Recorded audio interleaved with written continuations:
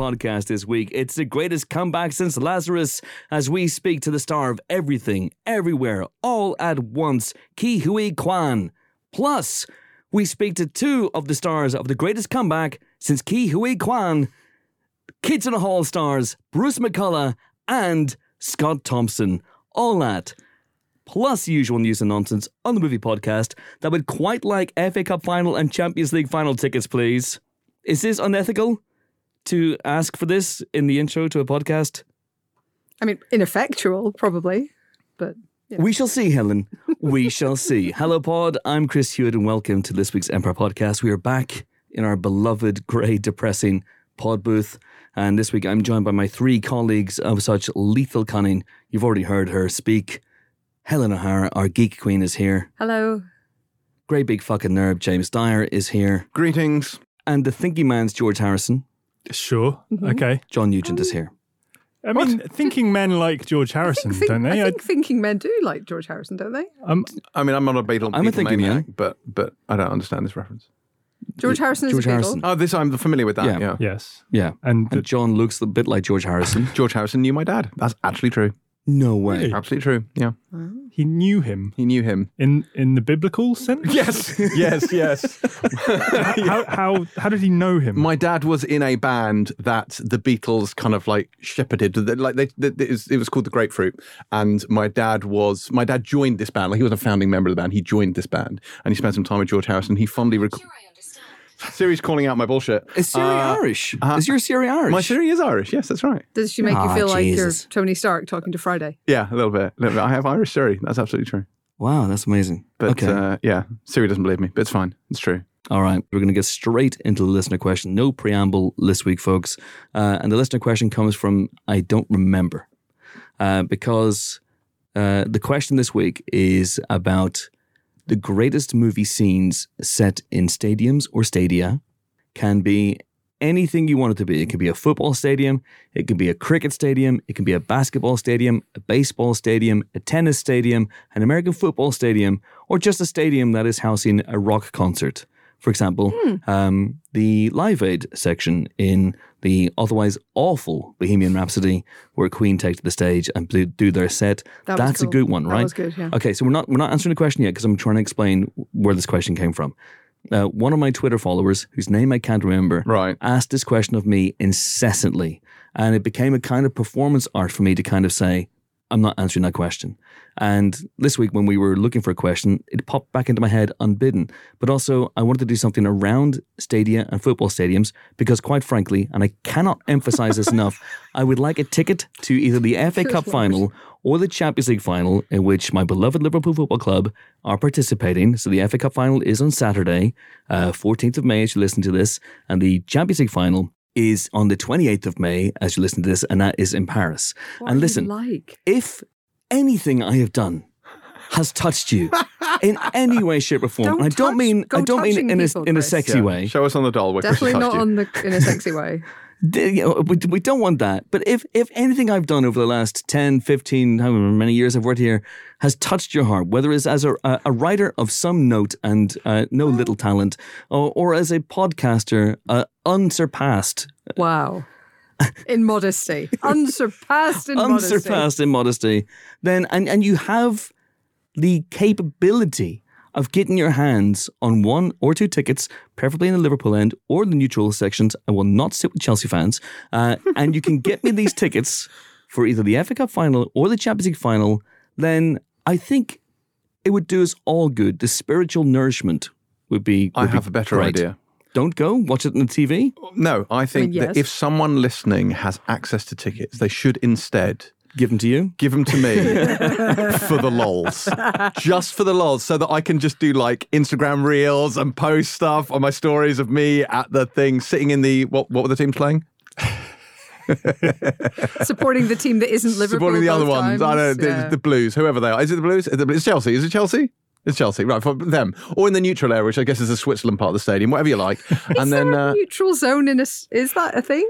Who knows? But I think that would be almost as good as having two tickets and sending Chris, but on the condition he takes me and has to explain everything as it happens. I'll volunteer.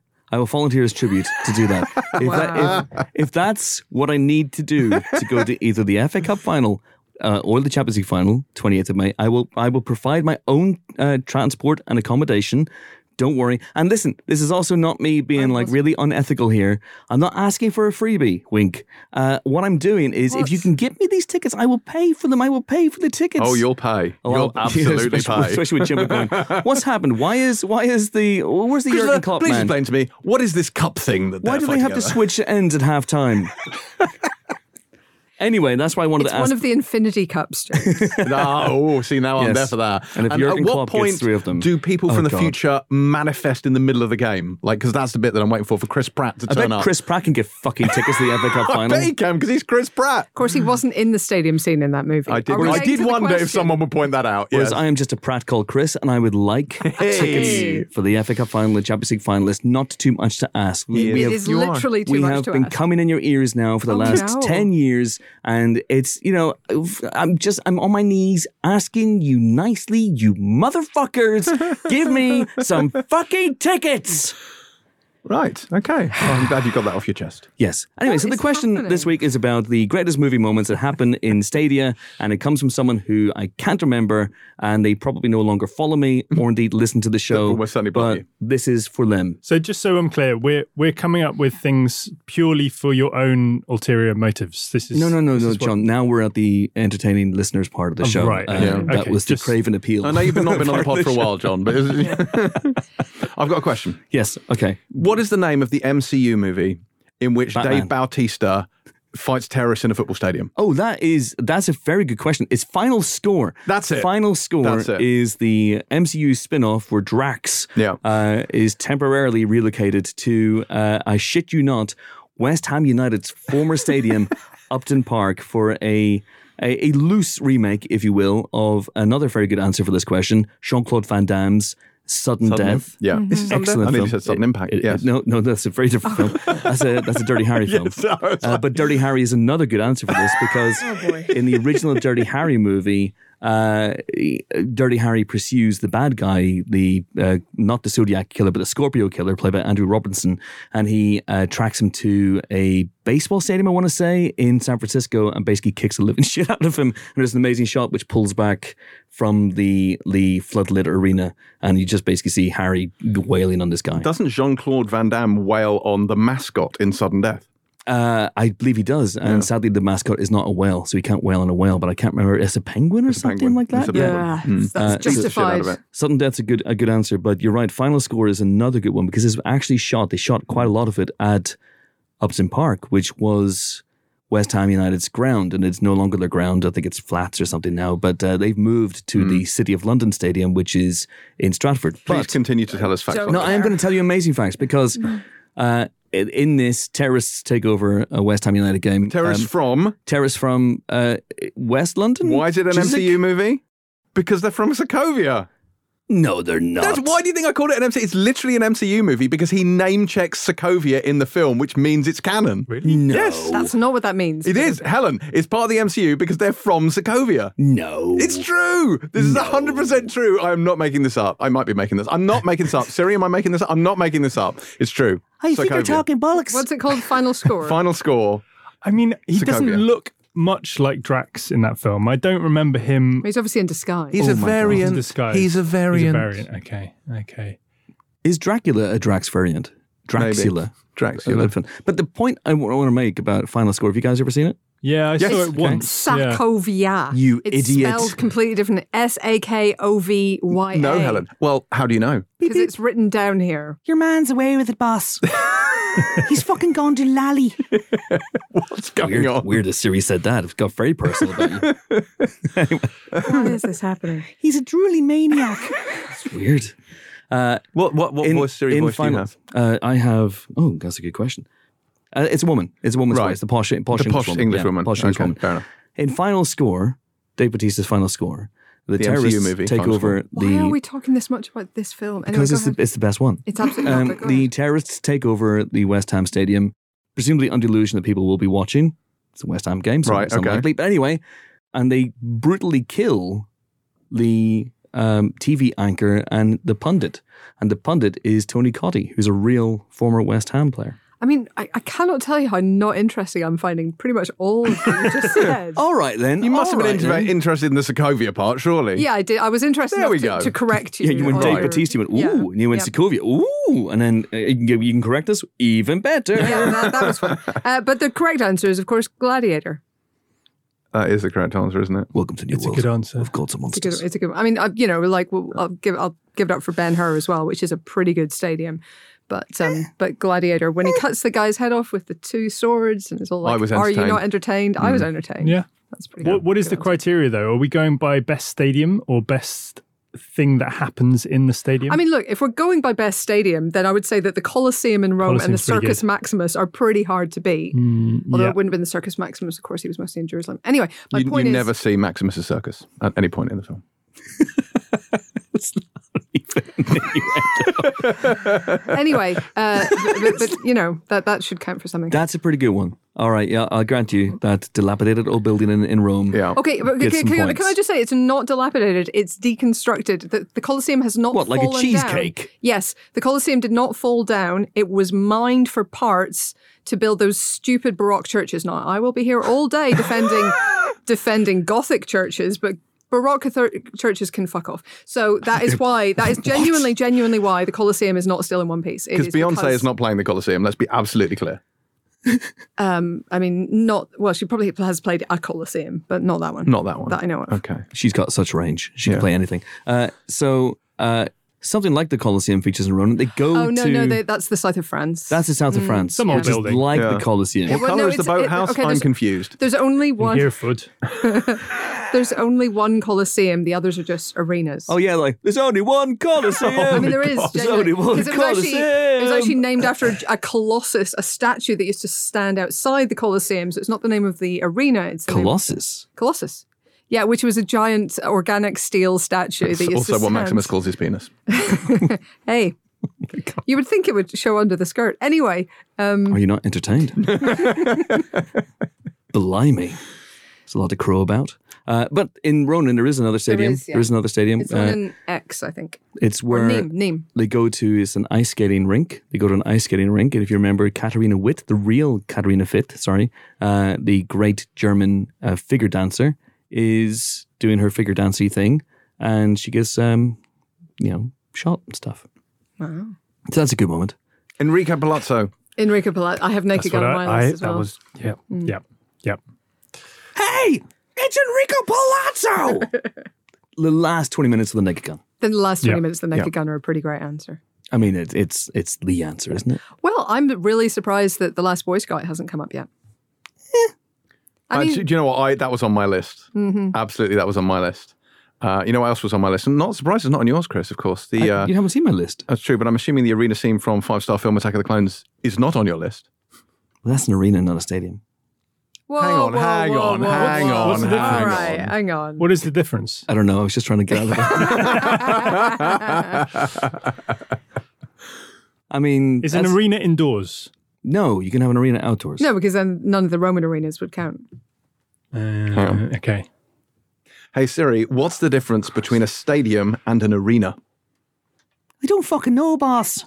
Let me out of this phone. The best modern definition of an arena is an indoor venue that typically holds less than 40,000. Indoor. There you go. Indoor holds less or fewer than, come on Siri, 40,000 spectators. Hold more than 40,000 spectators. Jesus, this bald fella has imprisoned me in the phone. Let me out. I had a promising career. We've all learned something here today. We really have. Not very much, though. No. And listen, this has been helpful and I think insightful. And people will come away from this improved as people. There are surely many more that if we had thought about this or done any research of any kind, we might have come up with. Where do they go at the end of Creed? Is it Goodison Park? Oh, no. He wasn't going to mention that. Oh, John. Is that bad? That's Everton, John. right? That's the bad one. Oh, no, but we like the Blues. I support Everton. You like the Blues. They're my team. Yeah, only to piss Chris off. Sure. But I'm just saying my love for Everton is pure and true. I don't know. There's no Everton in the film. I mean, I think you see their flag because Sylvester Stallone, for reasons that I don't really understand, professes to be an Everton fan. So when he was looking for somewhere to stage the climax of his movie about a crumbling edifice that's seen better days, he thought, well, we're better than Goodison Park. And that's how that happened. Wow. Nice. Okay. Yeah. Nice. Speaking of crumbling edifices, The Dark Knight Rises. I thought you were going to go for the Baroque good churches one. again. Lovely voice. Oh, yeah. The national anthem. Yes, where Bane collapses the field of a stadium while the game is in motion, which is quite a cool and awful image. Yeah. For the poor footballers who are on it. They have to go to VAR for that one. That's for sure. That is a good one. Yes. Yep. The aforementioned materializing from the future in the middle of the game film, the name of which I've instantly forgotten. Tomorrow War. That's the one. Yes. Who can forget the Tomorrow War? More like the Yesterday War by now, isn't it? Yeah, pretty much. There is a film, I think it's from 1951. It's called The Arsenal Stadium Mystery, and it's about a murder. But where does that happen? Murder at the Arsenal Stadium, I believe, okay. Wow, spoiler. which was back then Highbury, which is now also Flats. Yeah. Anything else? I mean, it's Naked Gun, isn't it? But Naked Gun for the most sustained stadium-osity. I mean, that or Ben-Hur. I will shout out to the chariot race, which is pretty amazing. It's pretty good. It's freaking amazing. Does it have a sequence where the Queen is sitting in a row of people and someone starts passing along hot dogs and drinks, and so she has to pass them along as well? Does it have that? I mean, it does have like Pontius Pilate starting the race and stuff. It does have a bit where one chariot has to kind of vault over the remains of another chariot, and Charlton Heston gets flung out of his chariot onto the bit that holds the horses, and then has to climb back into the chariot bit. It's got a bit with like a spinny knife on a wheel, cutting off bits of other chariots and stuff, and making them like go whoo. Yeah, it's good. Does it have a bit where O.J. Simpson tumbles down the stairs in a wheelchair and then hits a step and then catapults? It does miss out there. I will 20 feet into the air. But there is a bit where all the horses, like in perfect line, just like parade around the stadium. It's very soothing to watch. Yeah, but does it have a bit where an umpire clears the plate by hoovering it? No, that's true. It's just slaves with rakes, Yeah. which isn't nearly as fun. I would also shout out a quick mention to Any Given Sunday for the entire Any film. Given Sunday, yes. And A League of Their Own, which has some great scenes. Also that, another great film. Yeah. What about Wildcats, the Goldie Hawn film from the 80s? That's a good one. I don't remember that. I like Wildcats. That's a good one. Speaking of films called Sunday, there's the 1977 thriller Black Sunday, in which a sniper threatens the crowd at, I think this is Super Bowl. Is that based on the Thomas Harris book? I believe it is, yes. There's John Frankenheimer, who also, of course, directed Some films. Oh my God. With French Connection and stuff. Ronin. Oh, yes, he did. I mean, not one of the great films, but very stadium-based. Billy Lynn's Long Halftime Walk. Billy Lynn, what's the... I'm saying it's very... No, I'm sorry. I said, not a great film, but one of the most stadium-based films. That is inarguable. Undeniable. There is a stadium in it. It is all in a stadium. You're all in pretty a much. stadium. I mean, I'm literally not. You can see me. Unless this is used technically an arena, Helen. Unless this building used to be, the Chelsea Stadium or something. No, this building used to be condemned by the Vatican, I think, no less. But now here we are. Okay, any more real quick? I mean, obviously this is not comprehensive. We're not exhaustive. No shit. We're exhausting, but we're not comprehensive. Turning Red and Turning Red. Oh, good shout. Skydome in Toronto, and there's like a kaiju panda. I mean, if we're going to now open it up, and in fairness, I also mentioned Bohemian Rhapsody at the beginning. If we're going to open it up to rock, to popular rock music concerts, and that's probably almost another question/answer session in itself, isn't it? Do you think maybe down the line? Could be. Yeah. Could be, yeah. I think we have missed out Salute of the Jugger. Have we though? Yes. No love for Salute of the Jugger. What's it called? What's its actual name in, I want to say, was it Salute of the Jugger here? And it's called, you're looking at me blankly like you don't know what this film is. You know, this is a Rutger Hauer film. You know the one. Of course I know what it is. Yeah, of course you know. I've got to look it up now. I wasn't aware it had... No, why don't you ask your Irish Siri? Okay, I'm going to do it. Hey Siri, what is the other name for Salute of the Jugger? I don't know what the fuck you're talking about. Leave me alone. That was actually the response. I have a husband and children. Oh, God. Right. The Blood of Heroes. That's it, The Blood of Heroes. I've never heard that The before. Blood Really? of Heroes is the alternate title for Salute of the Jugger. Yeah. No. Yeah. Okay. Absolutely true. There you go. So I think we've run the gap because boxing obviously brings in Raging Bull, and Rocky, and the other ones. But those are many of those. I mean, Creed is an exception, but many of those are genuinely arenas. Like they are indoor arenas with a maximum With fewer than capacity. 40,000 people, There yes. you go. You see, whereas like the Colosseum in Rome, as we all know, had way more than 40,000. Not so much now, though. Snake Eyes. You can still fit in quite a lot of people. Can you? It doesn't even have a floor. You don't have a floor. So I'm trying to think of ones that, wow, these comebacks are amazing. A bit like Ki Hui Kwan and Scott Thompson and Bruce McCulloch, this week's guests. Lovely Hey. segue there, Helen. Oh, look at That's good. I like what you that. did there. That was very good. Listen, because there's loads and loads and loads and loads and loads that we could do. And there are ones that are stadium based that you could really get into. The 51st State, the Sam Jackson, Robert Carlyle movie, which actually has scenes set nominally at Anfield, which is the home of Liverpool FC, but I don't believe they ever actually shot there. Or maybe they did, I can't quite remember. But there's bits and pieces all over the shop. But listen, again, it's not meant to be exhaustive. It's not meant to be comprehensive. I'm sure you've been shouting at your podcastifys of choice, going, you idiots, why haven't you mentioned this one? Do let us know. Maybe we'll get to them next time. And if you are the person who asked for this question, let me know who you are. And this question is dedicated to you, sir. Should we have a guest?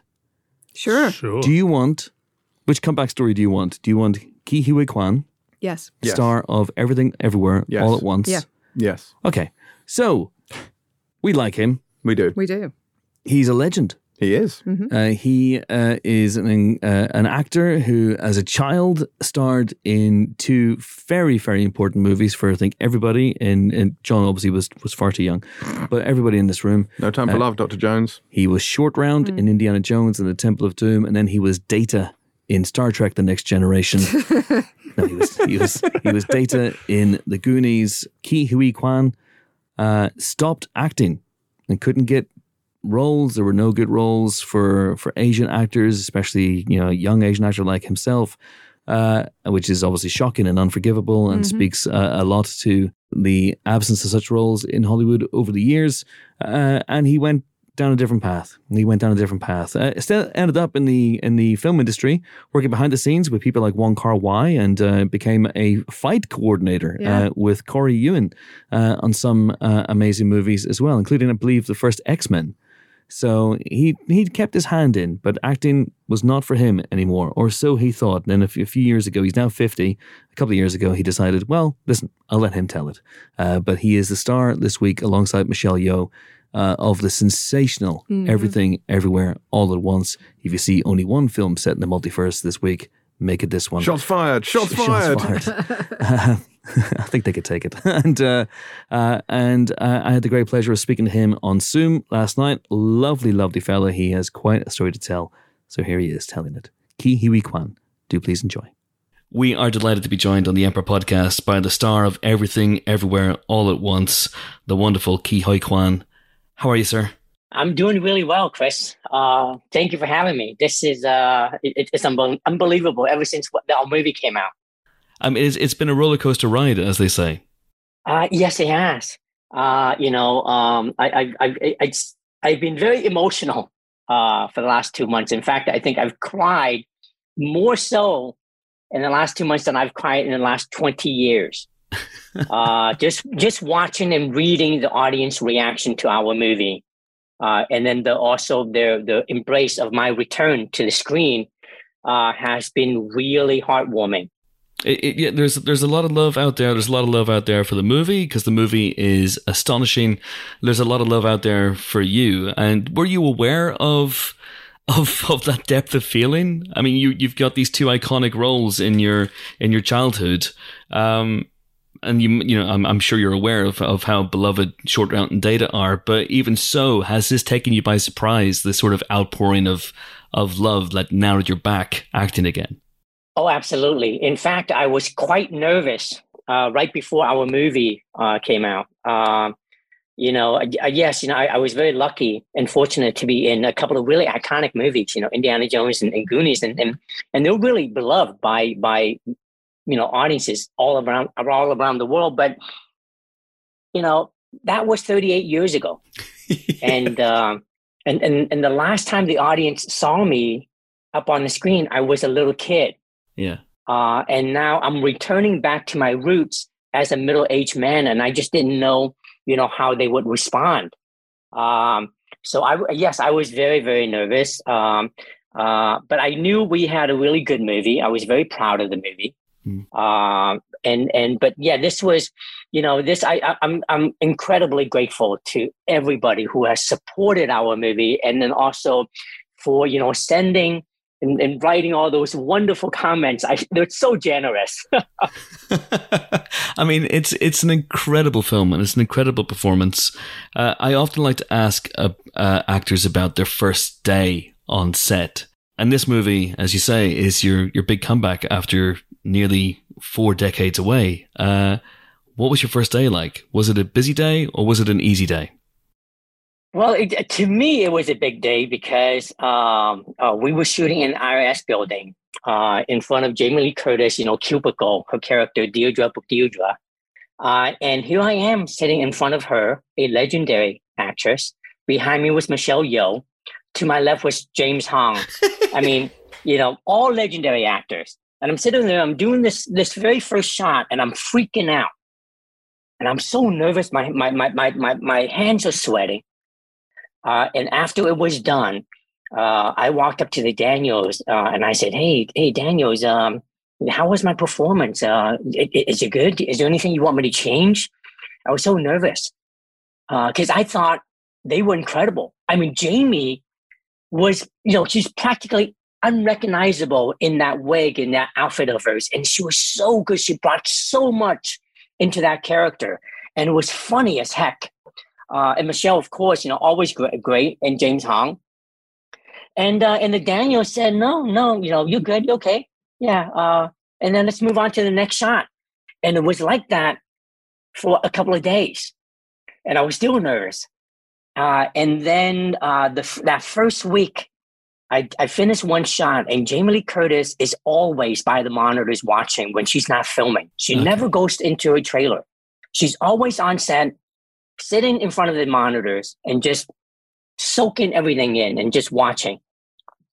And I finished that shot, and she came up to me and she says, Key, that was freaking incredible. And she gave me a big hug, brought tears to my eyes. And it meant so much to me getting that praise from this multi-award winning actress who's been in the business consistently for the last 4 decades. And it meant so much to me. I walked on set the next day with total confidence, and that's how I finished the movie. Amazing. And did you get the sense, we were talking about how fans have reacted to you and how interviewers have reacted to you, making this comeback, for want of a better word. But on set, did you feel that as well? Even amongst your peers, even amongst, Jamie Lee Curtis and Michelle and James Hong and the Daniels, were they gobsmacked that you were coming back, that you were acting again? Did you get questions from them going, where have you been? Yeah. Jamie was surprised that I hasn't acted in more than 20-something years. Yeah. And then some of the crew members were very sweet. The first day when I walked on set, they had a Goonies T-shirt on. And it was, our crew is amazing. It was kind of like their, gesture of welcoming me back to the set. In fact, the very first time I walked in front of the camera, all those wonderful memories I had as a kid on the set with Steven Spielberg, George Lucas, and Harrison Ford came rushing back in. And for that brief moment, I go, wow, this is a strange feeling. It's kind of like deja vu. And I took it in, and I realized that this is where I belong. This is where I want to be. And I was happy. I smiled because I'm finally getting to do something that I always love, but needed to step away because there was just not a lot of opportunities for an Asian actor at that time. I didn't want that break. But it was a break that I had to take. Did you dip your toe back into the water periodically as time went on? Did you did you now and again, maybe every few years or so, see what roles were out there? Because as you say, there weren't a lot of roles over the last. No. When I decided to step away, that was it. Away. Yeah. I went to film school, graduated, and started working behind the camera, and didn't look back. I think, it wasn't a pleasant decision for me. So I guess for decades, I kind of lied to myself. I kind of buried that passion I had for this craft. I buried it. I didn't want myself to be miserable. So I kind of lied to myself and say that I didn't like acting. And even though all these years I was working behind the camera, I was content doing that. I was having a lot of fun. But something was missing. I didn't know what it was until I stepped in front of the camera again. And that missing piece finally came together.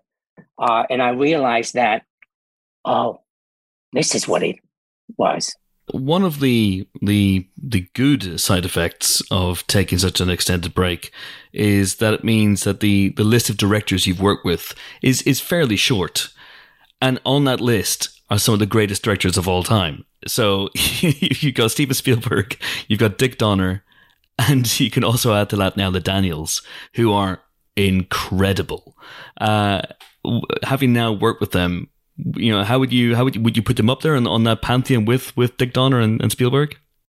Oh my gosh, yes, absolutely. In fact, one day I was joking with them. I was having dinner with them, and I couldn't get a job anywhere else. And I said, well, only nobody wants me. Nobody wants me. Only Spielberg, Lucas, Quan, Kar-wai, and the Daniels want me. Yes. Nobody else want me. But you know what? If that's the case, if those are the names that I only work with, I'm fine with it, because the Daniels are amazing. They're amazing human beings.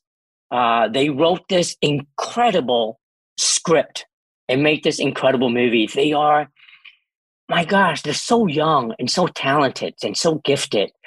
So for them to really gave me this opportunity to play this once in a lifetime role, Wayman.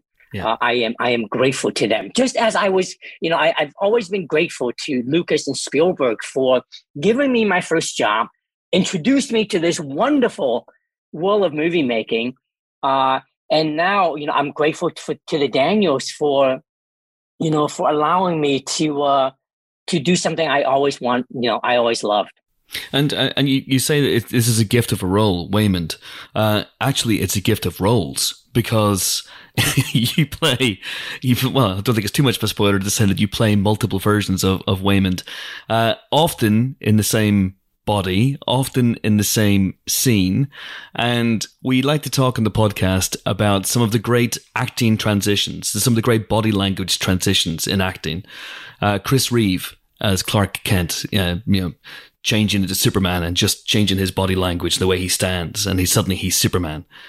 And you do the same thing here in this movie with Wayman. So you go from this adorable, kind of sad sack guy to suddenly this very, very badass, prepossessed action hero in the same shot. How the hell do you pull that off? What sort of prep do you do to pull that off?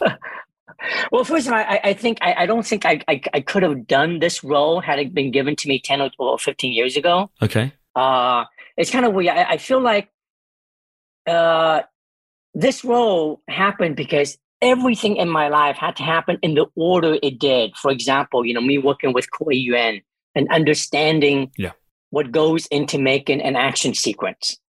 Having worked with Wong Kar-wai and spent many years behind the camera watching what Tony Leung, did in front of the camera. And honestly, when we were talking about the different versions of Wayman, I had a great meeting with Daniels, and it was from the beginning, it was important to me that the audience is able to distinguish the different versions just by how they, how they stand and how they walk and how they move. Regardless of, what the dialogue was. And so to prepare myself, I hired an acting coach, a dialogue coach, a voice coach, and the most interesting of all was my body movement coach. who coached me on how to move differently. And his technique was called the Alexander technique, which he would pick different animals to represent the different versions of Wayman. For example, the alpha Wayman, he would pick an eagle.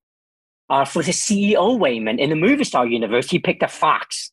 And for the Wayman in this universe, he picked a squirrel. And my homework was I would watch countless videos of nothing but squirrels on YouTube. And I was also required to print out pictures of different looking squirrels, and I would hang them up on my wall as I was training to get into this character.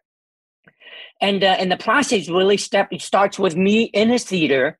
I'm on fours, moving and walking and crawling around like a squirrel. And then I would slowly transform into 100% Wayman. And that was my process. And it was instrumental for me to really get into that headspace mentally, and help myself get, to have moved differently for these different versions of Wayman. It's a hell of a thing. It really is. Interesting enough, you may not remember this. In fact, you probably won't.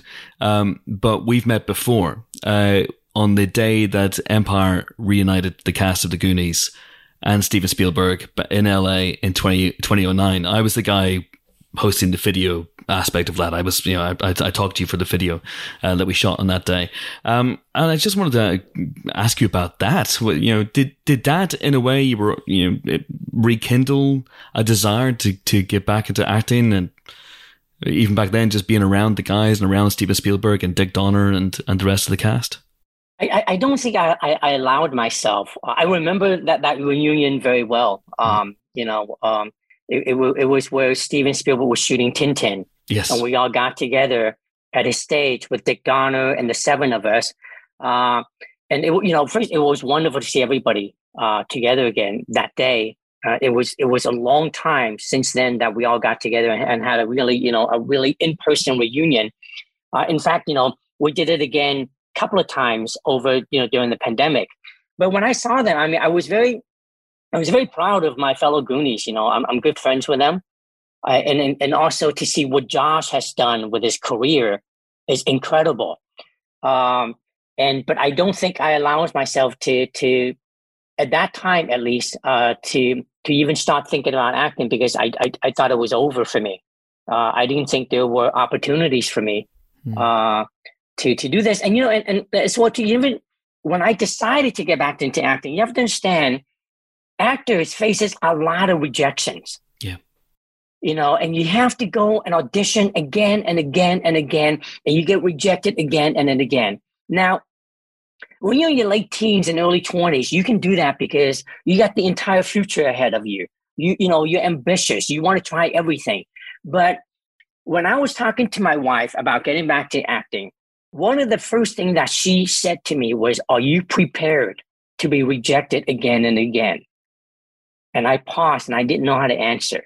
And we had this conversation, not one time, not two times, but for the entire year before I decided to get back into acting. And I was like, I told myself, you have to be ready, and you have to be ready that people are not going to accept you, because it's been it's decades.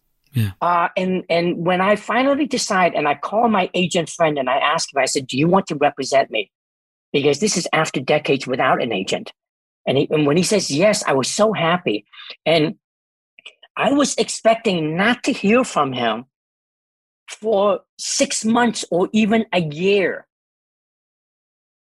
And little did I know that 2 weeks later, after he said yes, after our lunch, 2 weeks later, he calls me and says, "Key, there is this movie that stars Michelle Yeoh called Everything Everywhere All at Once. And it's written and directed by the Daniels. And there may be a character for you, and he's one of the leads." Now, you have no idea what that means to an Asian actor. We just don't get that. Yeah. A lead character? Are you kidding? That's why the first thought when I heard about this project was, there's no way I'm going to get this. There's no way. I didn't even think seriously about this movie. But I didn't want to upset my agent and not go audition. So I said, yeah, sure, why not? And then when the Daniels found out that I was going into audition, they sent the script over. And they asked me to watch their first movie, Swiss Army Man. I saw it, fell in love with it, sat down and to begin reading the script.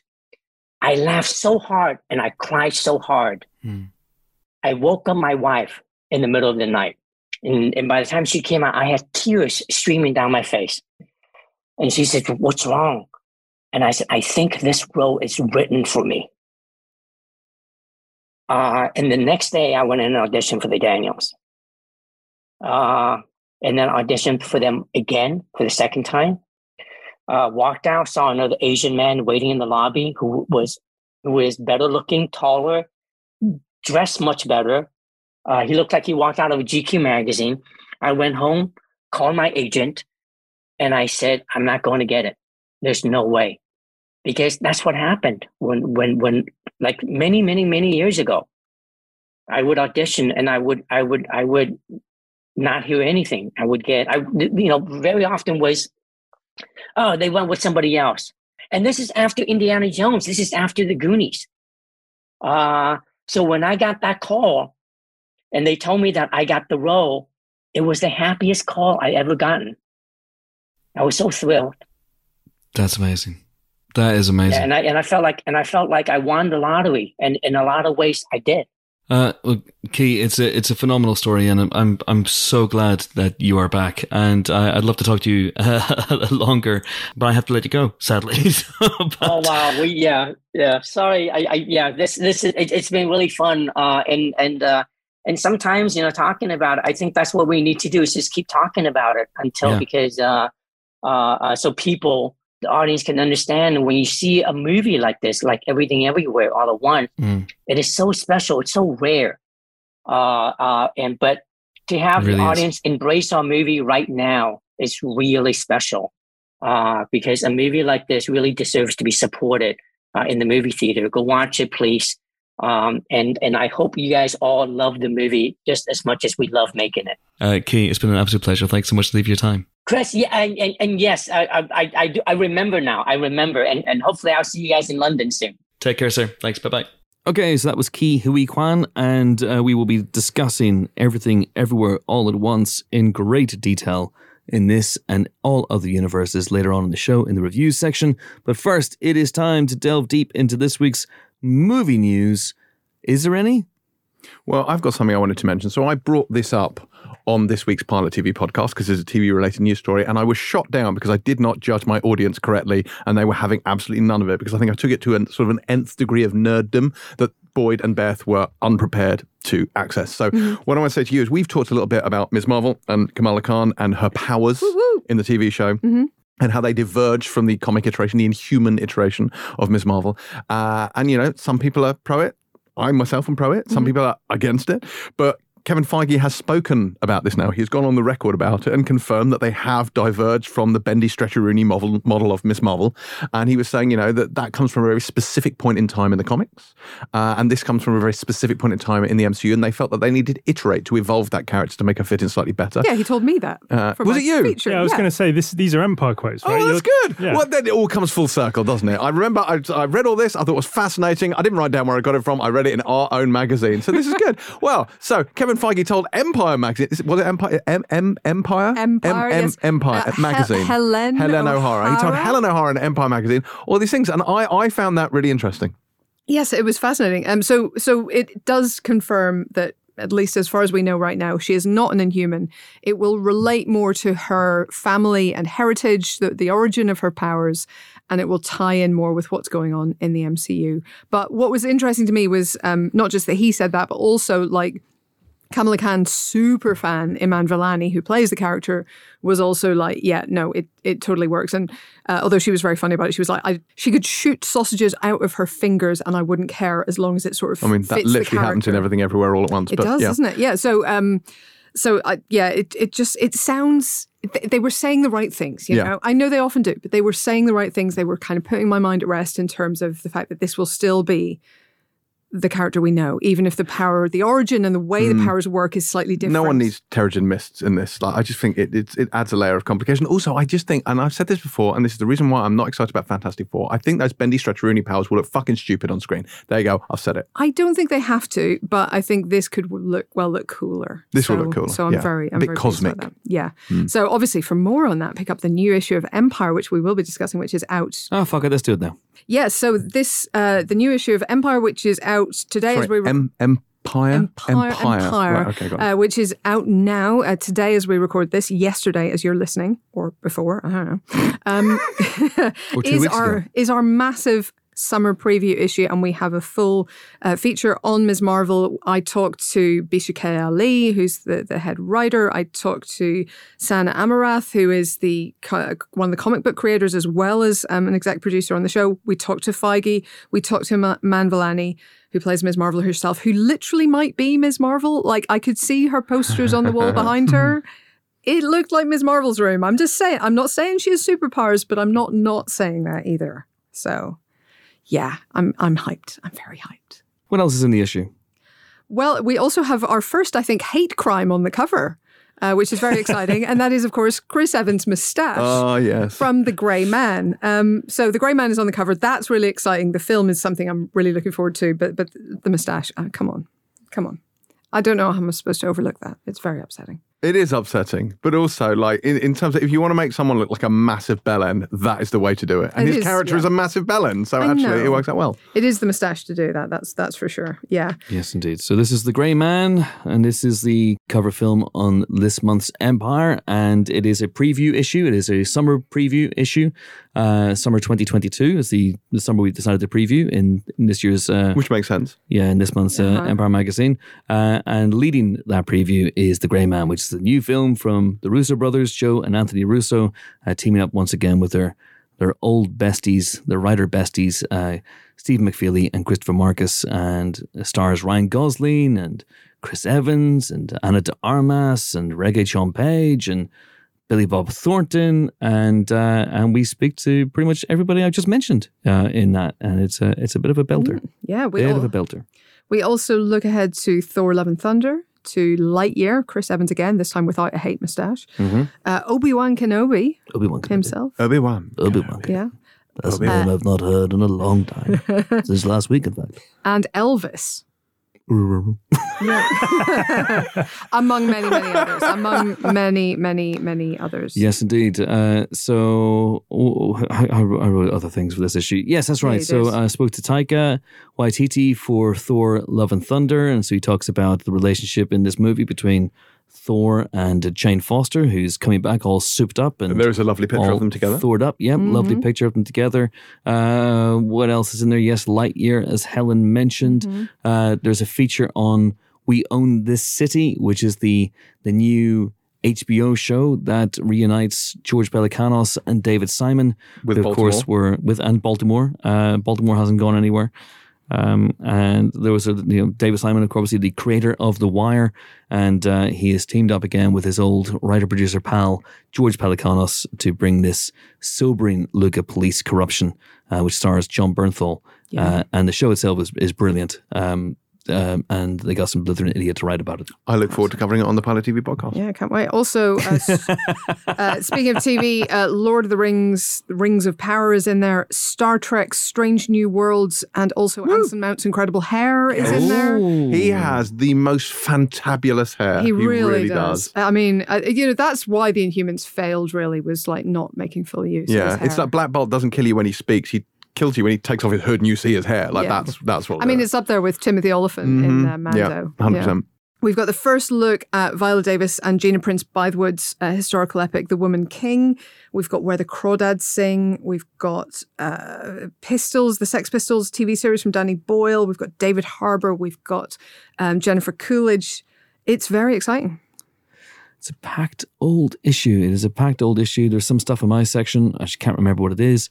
I remember what my section is. I just can't remember what's in there. Oh, okay, good. Belfast. Fresh? Belfast, that's right. Turning Red? Yeah, Kenneth Branagh. Yeah, I spoke to Kenneth Branagh after he won his Oscar. Big old chat about Belfast. He was telling me stuff like apparently there were musical numbers in there and whatnot at one point, and he had to cut them out, or he decided to cut them out. He didn't have to cut them out. He could have kept them in. So there's lots of really, really great stuff inside the issue here. But if you were excited about the Russo brothers' return to the arena or stadium of blockbuster filmmaking, and you want to read more about The Grey Man, which is on Netflix in July, then this is basically your one-stop shop right here, right now. Go and pick it up. It's on sale right now, and all good and evil newsagents and fragile newsagents as well. Do stop to pick up a copy on your way to get me 2 tickets for the FA Cup final or the Champions League final. Let it go. Thank you very much indeed. Yes, indeed. Just slide into my DMs. Lovely stuff. Right. Was there any actual movie news, or are we just going to talk about stuff that's in the pages, the hallowed pages of Empire Magazine? It was quite a quiet week from what I could see, but there is 1 or 2 things. A Simple Favor is getting a sequel. Yeah. This is, I was quite surprised by this. I don't know about you guys. This was not a film I was expecting to get a sequel. It did do very well, though, at the time. Did it? Yeah, it did. It sort of, I think it was, released a bit under the radar and then seemed to do quite well.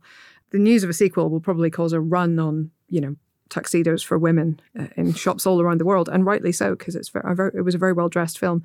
It was based on a novel last time around. This one is going to be, I guess, a new story. So, but we do know that Anna Kendrick and Paul Feig and Blake Lively, I believe, are coming back. And in case people have banished A Simple Favor from their minds, what is the film? Can you explain what's happening, what the first film is, and what the sequel might be then? Yeah, so Anna Kendrick was a single mother and sort of wannabe influencer who fell into the orbit of a far more confident and glamorous woman at her son's school, at her kid's school, when the 2 kids became friendly and agreed to help her out in a way, but then became really intrigued by this woman's life, the other woman obviously being played by Blake Lively, who was married to Henry Golding in it. So... yeah, you don't want to know any more than that. No, but there's secrets. There's secrets and twists and turns involved in Emily's disappearance and Stephanie's investigation into it. Yes, indeed. Blake Lively, I remember being really good fun. She was great in it. Yeah, really good. So, yes, whenever I saw this announced yesterday on Twitter, for a second I thought it was A Simple Plan that was being given a sequel. And I was like, okay, I know this. This is kind of Sam Raimi comeback, and he's trying to get things off the ground. And there's talk about a Darkman sequel. Which would ignore, I guess, the 2 Darkman sequels that exist. But A Simple Plan doesn't really strike me as the sort of film that you could get a sequel out of. But luckily it was a false alarm. Yeah. Scream 6/2? Scream. What are they going to call this one? Because they've already done we'll call it just the title. Yeah.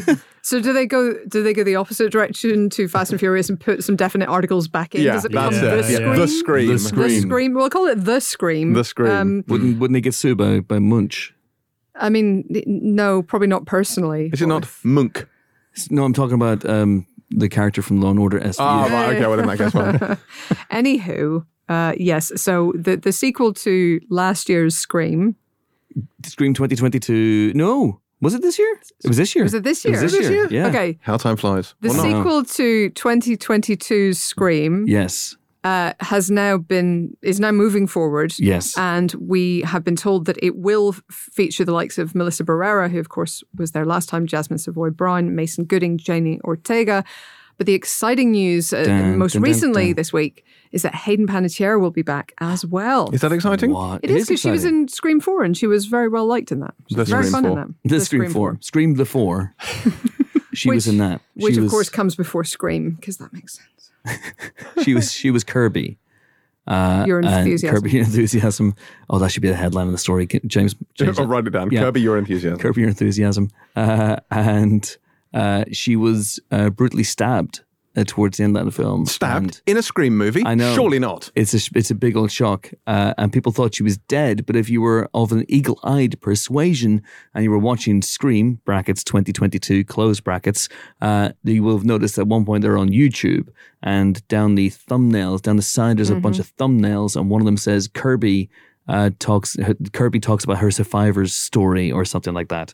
And so the writers and the directors of Scream open brackets, 2022, close brackets, clearly like the character, want to keep her around and want to bring her back. And Hayden Panettiere, who hasn't made anything since Nashville came to an end in 2018, is now been tempted back. And I really, really, really, really hope they don't just bring her back to kill her again.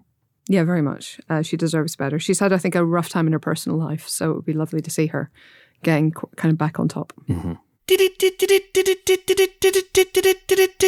It's the breaking news klaxon. It's the breaking news klaxon, and that can mean only one thing, folks. Yes, indeed, some news broke overnight after we had recorded the podcast, and we felt that this news was of important enough significance to convene the team once again on Squadcast to have a chat about it. There's a couple of things to talk about. I've got Helen with me. Hello. And James with me. Hello. Virtually on Squadcast. We don't live together in a great big podcastle, although that would be an amazing show, by the way. If anyone wants to fund that, if anyone wants to give me a Champions League final and FA Cup final tickets, then that's great. But if anyone wants to fund the brand new TV show Podcastle, in which some of the world's greatest podcasters live together in a castle and get voted out every week until there's only one left, then, you know where to find me, Netflix. Anyway, Helen and James are here, and we have a lot to talk about, including some Dune 2 news. Oh, God, there it is. Yes, the news broke after we finished last night that Christopher Walken will be playing the Emperor in Dune, the Padishah Emperor. Shaddam the Fourth. Indeed. He's basically the Emperor of the Galaxy. It's not necessarily a huge role in terms of screen time, I would guess. It would be a quite small role in terms of screen time, but he should be playing the dad of Florence Pugh's character, Princess Irulan.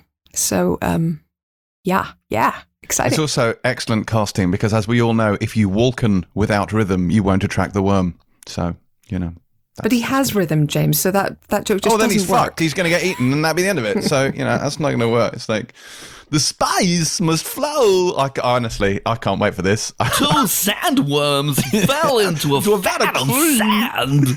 Churned that sand until it was more spice. 2 years he spent with that uncomfortable hunk of spice up his arse. Oh my God. Yeah, true. Nobody wants that. So, as people have pointed out, Christopher Walken, of course, who is a trained dancer and has all kinds of rhythm, appears in the video for Fatboy Slim's Weapon of Choice and does that amazing dance through the lobby. And the lyrics of that song, in fact, walk without rhythm and we won't attract the worm. Indeed, which is from Dune. So it's all coming full circle. It really is. Yeah, as Galactic Emperors go, like, he's not the worst, but he's also, like, not a super cuddly dude, I mean, he is responsible for the entire annihilation of House Atreides, so, he's a bit of a twat. Yeah, but he failed, didn't he? You know. I mean, he's incompetent, but he is a twat. Well, isn't he supposed to be incredibly insecure, is the point, isn't it? That he's threatened by Leto's rising popularity, and he sets all the events in motion. Exactly. He sets all the events in motion and conspires with Baron Harkonnen to have the Atreides killed because he feels threatened by his support among the great houses. That's just one little group of people, He's not the worst. Like, he's not, blowing up planets like in certain other galactic empires I could name. I mean, that was just Shots fired. Who would win in the fight between the 2 emperors? Maybe we'll get into that in another podcast. But it's the morning. We've convened to talk about 4 news stories, including one that we realized we hadn't talked about on the podcast yesterday, even though it's a huge story. And so that's one down. Down. Dune 2, Christopher Walken. Everyone is very excited. I was promised at least an hour on Dune. I feel robbed. Sorry, Jimbo, but I have to keep this to a fairly short time so I can edit it and get the podcast up before I go off and do things and do the things I have to do this afternoon. So that broke last night, the news of Christopher Walken being in Dune 2, and a story that broke earlier on in the week, if I'm right in thinking, is the casting of the new Doctor Who. The new Doctor. Sorry, that's right. Although, star of Doctor Who. My bad. We discussed this on the Pilot TV podcast, and apparently Whovians are quite an easygoing lot. And as Boyd was saying, they actually don't mind that everyone's describing him as the new Doctor Who. In fact, Russell T Davies, the man who revived Doctor Who, himself described Ncuti Gatwa as the new Doctor Who, which frankly just makes me anxious because it's inaccurate and it bothers me. And I don't even like Doctor Who, but there you go. Anyway, he's the new Doctor, though. He's the 14th Doctor. And who's he? I think we buried the lead slightly there. Yes. Ncuti Gatwa is one of the stars of Sex Education on Netflix, and he is Rwandan Scottish and is, the first black doctor and I believe the first LGBT doctor as well. He's amazing. He's genuinely amazing. Ncuti Gatwa is in many ways the best thing in Sex Education, and Sex Education is in many ways the best thing on Netflix. So actually, he's really, really, really brilliant. And actually, this is fantastic casting. I think he's great. And I say that as someone who really just couldn't give a fuck who plays Doctor Who because I don't like the show. But I'm very pleased that he's got it. And I think I'm very interested to watch, as we will do on the Public TV podcast. I will watch the first one or two, to see how it goes when we review it. Whether it will draw me into the whole show, who knows? But it's unlikely, though. It's unlikely. Look, I mean, it's not just Ncuti coming in as the Doctor; it's also Russell T Davies coming back as showrunner, which has got to be a good thing because I liked Jodie Whittaker, as a person, as the sort of energy of her Doctor, but I just find the scripts bad, and I didn't like the show. So I am quite excited to hear what's going to come now, because Russell T Davies presided over the best era of Doctor Who in my lifetime, probably. So I'm super hyped to see what he does. It's a low bar. It's not a low bar. It's not. Look, you both hate Doctor Who. I get it. But this is a day for celebration. This is good news. It's a day for celebration, indeed. It will be a day long remembered. I'm like Jimbo in this, and I'm not a Doctor Who fan, and I don't watch Sex Education, so I don't know Ncuti Gatwa, but everyone says he's an amazing piece of casting, so I'm happy for him. And also, this casting has pissed off dickheads everywhere, and for that reason alone, I am all for it. So good luck to Ncuti, good luck to Russell T Davies, good luck to Doctor Who. May his two hearts beat wildly on whatever he does next. Good luck to you in your future endeavours, Doctor. Good Lord. Indeed. So anyway, should we talk about something that I'm very cautiously excited about? I'm not sure where you guys stand on this. Sure, what's that? Well, we can talk about both of these. The next news stories fall into the same category, which is Dan Stevens has joined the cast of Godzilla vs. Kong 2, reuniting, of course, with Adam Wingard, the director of The Guest. Mm-hmm. So I like the idea of his character from The Guest being just dropped into the middle of Godzilla versus Kong. That would be a lot of fun.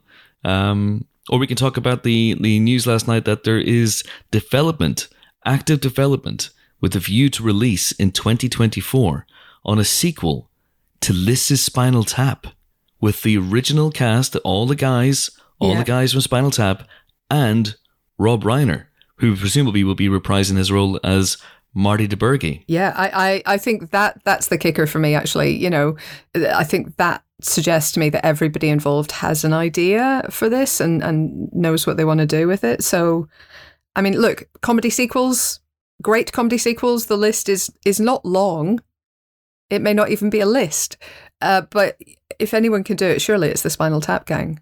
Yeah, I feel we've said this before. I feel we've been here before with the Zoolander gang. Oh, if anyone can do it, it's Ben Stiller. Yeah. And then Zoolander 2 was not good. Yeah, and Anchorman even 2, though I love Anchorman 2, I love Anchorman 2, but I know that most people don't. Mm-hmm. We were like, if anyone can do it, it's Adam McKay and Will Ferrell. And then, what happened. Although I still think that movie is hilarious. And I can't really think of too many other great comedy sequels. Technically, Back to the Future 2 is a comedy sequel? I guess technically, yeah. I mean, technically, you could maybe argue for some of the Marvels, but they're not primarily comedy sequels. Pure comedy sequels that are great. Deuce Bigelow, European Gigolo. Okay, pure comedy sequels that are great, though. It's Airplane 2 has its moments, but nobody's making the case for greatness. I am. I would happily make the case for greatness for Airplane 2. Okay, case dismissed. Anyway, but look, so many great jokes. If it's Rob Reiner and the Spinal Tap gang, we've got to hope for the best. Hot Shots Part 2. Naked Gun 2.5. Yes, maybe. Yeah. Let's go. Again, it's got some great stuff. Jimbo, as a man who hates comedy, you must be delighted about this. I couldn't give a shit. Good, excellent. Okay, so I do worry about this because obviously they're all older now, and it's confession time. I am not a fan of the work that Chris Guest and that troupe have done outside of Spinal Tap. But some of it's so good. I mean, look, I didn't love all of them, but like Best in Show and A Mighty Wind, absolutely terrific films. I love those a lot. But this is a slightly different configuration of people, you know, and It is. And it's Spinal Tap. It's Spinal Tap. They do have an idea for the story. It's not just like, what if they were back? Apparently, this will centre on the death of their manager, and so his wife inherits their contract, requiring them to do one last concert. And there's a lot of bad blood and anger towards Marty DeBurgi because they feel like the original documentary didn't show them at their best. I wonder where they could have gotten that idea. But he returns anyway to film their final show. So it's not a bad setup. Yeah, it's going to be based on The Last Waltz, apparently. This Scorsese's Last Waltz. So, yeah, I'm tentatively, cautiously excited, but we shall see. We shall see. And Dan Stevenson, Godzilla vs. Kong 2, happy? Excited? Yeah. He's great. We love Dan Stevens. He had to beat off a lot of American men to get the role, and presumably a lot of kaiju as well. Godzilla vs. Kong was actually a surprising amount of fun, so yeah, I'm cautiously optimistic. I wonder if he's going to be replacing Alexander Skarsgård in the lead role, or whether he's going to be joining him, or whether Millie Bobby Brown's going to be in the movie, or any of the memorable characters who survived Godzilla vs. Kong will be returning, or whether it's going to be a bit of a clean slate. I mean, the human characters in those movies are, well, I'm being charitable by calling them characters, I feel like. So Giant Ape got more character development. He got a lot more character development, and perhaps that's as it should be. His name is, after all, in the title, and theirs are not. However, you know, I just hope it will be something worthy of Dan Stevens' time and attention. All right. Okay. Well, listen, I don't have a lot of time to turn this around, which is why this is slightly truncated, but cautiously optimistic about all four of these things, right? Christopher Walken, Dune 2, yes. There is no caution. There is only spice and optimism for Dune 2. No caution on the Dune news. Very excited about that. Very excited about Ncuti Gatwa. Ncuti Gatwa, yes. Yeah, good. Cautiously excited about Spinal Tap. And I mean, yes. You know, interested to see what happens in Godzilla vs. Kong 2. Two Godzilla, two Kong? Maybe. Or Adam Wingard's about to turn it up to 11, just like Marty DeBurgi and the guys from Spinal Tap once again. That one is... how do you do it? How do you match Spinal Tap? It's so quotable. It's so iconic. How do you do it? Anyway, we'll find out. We will find out soon enough. But in the meantime, that's it. I've got to go and edit this. Thanks, folks. Thanks for joining in. You can all put some clothes on now. Beep, beep, beep, beep, beep, beep, beep, beep, beep. Breaking news. Breaking news. Beep, beep, beep, beep, beep, beep, beep, beep, beep, beep. And back to our regularly scheduled programming. Jonathan Levine is going to direct the Dirty Dancing sequel. That is not the previous Dirty Dancing sequel, Dirty Dancing Havana Nights. Starring Romola Garai and a guy. Come on. Not just a guy. A hunky guy. I felt like that him. One with like, do I? Yeah. He's got nipples. He's got nipples. I mean, they all do, don't they? I mean, most of them, no disrespect to any who lost them in a tragic accident. He's in a upcoming science fiction television series that we're on the fence about. It could be and or good. It could be, we're not sure. Diego Luna. Yeah. Oh, yeah, no, he is a very hunky guy. I'd forgotten that it was him. I just remembered a hunky shape. Just like a general sort of a shape of hunkiness. A shimmering hunkiness. Yeah, a shimmering hunkiness. Yeah. And that was it's it. the blur of biceps. Yeah. Look, I mean, Havana Nights is fine. It's no Dirty Dancing. Do you know, I'm going to make a confession right here on the Emperor podcast. Do it. I have never seen Dirty Dancing. Do you know what? Neither have I. What? You've never seen it? Even I've seen Dirty space. Dancing. Our Never next seen it. marathon is set. It's just going to be Dirty Dancing on a loop. Everybody puts Chris in the corner. Everybody, yeah, but he never carries a watermelon. No, he that's doesn't. why. Yeah. I always get it confused with Flashdance, which I've Very also different Very films. different films. Very They've got the different. word dance in. Yes. I mean, but that's And they're from the admittedly. 80s, which is that's not a huge time ago. overlap, Yeah. really, is it? Dirty Dancing, I think I would say in its defense that it's one of the peak Patrick Swayze moments in history, obviously, along with Point Break. Oh, this was Roadhouse. and Red Dawn. Roadhouse. And Donnie Darko. Not Red Dawn. I refuse Red Dawn. I Why also do you refuse refuse Donnie Darko because he plays a freaking pedophile. Because he has a pedo sex dungeon. Why do you refuse Red Dawn? I refuse Red Dawn because it's a big pile of red right-wing twaddle. Is it? And Yeah. I haven't seen it in a they while. killed the Ruskies. Wolverines. MCU confirmed? Yes, please. Anyway, avenge me! Dirty Dancing, first of all, has Patrick Swayze on form. It has Jennifer Grey on form. And it has a lot more darkness than you think there's going to be in it. There's all sorts of dark, weird shit going on in that movie. There is date rape and illegal backstreet abortions and theft, all sorts of like very awful stuff. And in the middle of it are these two nice kids just trying to have a dirty dance. You know, it's not at all bad. I'm just a girl standing in front of a guy asking him to dirty dance. Carrying a watermelon, yes. Okay. You say two nice kids. How old is he supposed to be in this? He's meant to be 24 and she's meant like to be 15 or something. I think she might be 17 or 18. Okay. And it was a different time. He was mid-60s, wasn't he, when he shot that? Boy. No. Come now.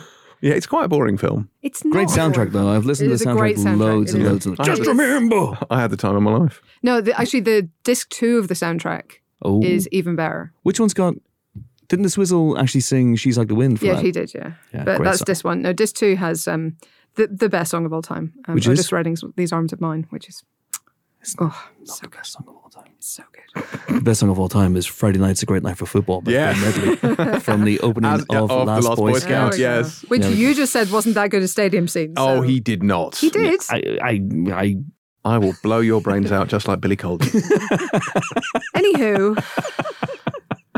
James attacks his job with a certain exuberance. That's it. And one last thing, and not to take this too much into the territory of the Pilot TV podcast, but there was a trailer this week for the season 4th of the Westworld. Yeah. And did we see it? I saw the trailer. I haven't seen it. No? It is, I mean, it's a wild trailer. Like it leans heavily into Seems to give a lot away. I don't know that it does, actually. It's quite weird and a little bit inaccessible because it's very unclear what's going on. There's a weird android girl spewing flies out of her mouth. There's sort of creeping stuff on the ceiling. A lot of stuff going on.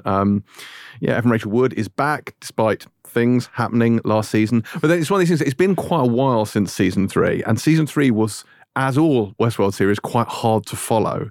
And I was like, I need a recap. Like, I need to brush up on what happened in season 3 because I genuinely can't remember. But hopefully they can. Yeah, you would hope. Yeah. But it looks beautiful as it always does.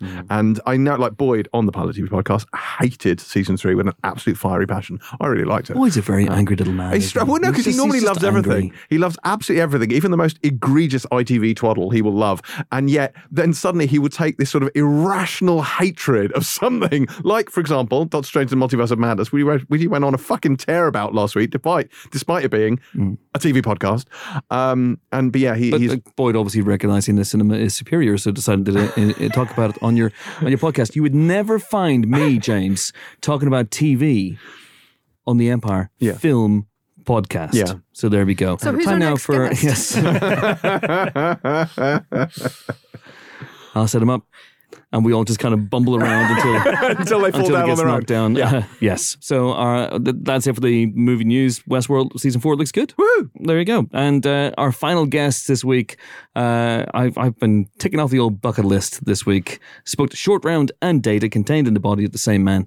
And this week I finally got to talk to just 2 of the 5 members of the Kids in the Hall, who are the legendary Canadian comedy troupe whose TV show ran for 5 seasons in the 90s. It was called The Kids in the Hall. It ran on Channel 4 over here and is a kind of surreal, very dark humour that is exactly up my boulevard. They are Mark McKinney, Scott Thompson, Bruce McCulloch, Dave Foley and Kevin MacDonald. And they are back this week on Prime Video. There's a Kids in the Hall double whammy coming. So they've got a new season on Prime Video, which starts today, if you listen to this, on the 13th of May, one day before the FA Cup final at Wembley Stadium. Oh my God. What? I'm just trying to... Positive reinforcement. Right, right. I'm going to put a load of subliminal suggestions into the podcast and see if that works. Yes, I am at James C. Dyer on Twitter. Please send all of your FA Cup final tickets to me. Send me money! I don't think you understand what subliminal means. Damn it! So anyway... Kids in the Hall's back with a new 8-part show, I believe, on Prime Video. I've seen the first 4 episodes. It's very, very funny. And next week, there is a Kids in the Hall documentary about them because they've been together for 30 years and they've come together in broken apart again and gone done their separate things, and now they're back. Anyway, so excited about this show that I asked if I could speak to some of the kids in the hall, and incredibly, they said yes. So I got to speak yesterday to Bruce McCulloch and Scott Thompson together. Sound quality's not amazing on this, I will say. Scott Thompson was on Zoom. Bruce McCulloch was on a phone and kind of dialed in, and so they were talking over each other. When they talk over each other, they dipped out an awful lot. So there may be things like that like can't cut around. But nevertheless, I had an absolute delight talking to them, and I hope you guys have a great time listening to this. 2 of the members of the Kids in the Hall. Enjoy. We are delighted to be joined on the Emperor podcast by 2 of the 5 members of the Kids in the Hall ahead of their triumphant return, Bruce McCulloch and Scott Thompson. How the devil are you both? Oh, I'm doing very well. How about you? Yes. I'm good. I'm very, very good. That is Scott Thompson. And Bruce, you're on the phone. I can't see you, Bruce. Where are you? Well, I'm in a hotel room, and I am what they call buck naked right now. So I didn't think we should visit that upon your wonderful listeners, of which I think there's 9 or 10, which is amazing. So I'm in a hotel room in my tartan pajamas, sort of pacing around, coffee, and trying to get inside your brain. And I'm going to do that over the next few minutes. All right, good. Let's see how it goes. And by the way, 10 listeners is an optimistic assessment, I think. I think we aspire to double figures. Maybe we can push into double figures for this week. But I'm so glad that you're not showing me your nakedness. There is a fair amount of nakedness and a fair amount of nudity in these new episodes. I have to say, if anyone's ever been wondering what Kevin MacDonald and Dave Foley look like naked, they're disabused of that notion fairly swiftly. and we lean into it. That was for Scott, but he didn't really like it so much. Well, I just didn't understand why it wasn't me being naked. I mean, I would have definitely been naked. I mean, I go pretty far, but I did not go naked. But I think the reason the nakedness, it's Dave and Kevin who really show it off. I think it's kind of leaning into our age. There was so much talk about, these old farts. Who wants to see their wrinkled stem berries? And I guess they just leaned into it and said, "You don't want to see this? These old gray pubes? Well, we're gonna shove them in your face." Well, but also they're comedy. I don't want to say gods. They're pretty cool comedy guys. They knew the sketch demanded it, so they had to do it. Yeah. So who wrote that sketch? Did they write themselves into that situation, or did you write them into that situation? No. Those dumb fools did themselves. It's like when we did our miniseries, Death Comes to Town. I wrote myself into a fat suit, which was the most horrendous experience perhaps of my life. And it's like, you did it to yourself, as Radiohead said. No, I would never have done that, actually. When I really think of it, I'm too vain to really do that. Like, I wrote myself some pretty sexual stuff with the professor, with me and Dave in bed together, but I made sure I had a mustache and a leather jacket and a whole bunch of leather gear, so I'd come off pretty good. But I don't know if I'd have the courage to do what those 2 did. I really, I have to salute them. I really do. Yeah. I wrote a sketch about Cupid, and it was just that Cupid was a voyeur, and he just like put people together and go, oh yeah, that's good. Yeah, fucking do it. And I'd sort of masturbate watching people. And I thought, I don't know if I want to be in a big diaper with a little bow and just watching people and feigning masturbation at this point in my life. So I said, let's not do that one. But I think if we get a second season, I'm going to write a Cupid piece for Bruce, because I want to see that. I want to see that again, is what I'm saying. Yes, Scott and I shared the dressing room for many years, so nudity is not a problem for us. Yeah, no, nudity is not a problem, and it's a traditional part of comedy. It really is. I think people genuinely. It's interesting about the male and the female bodies.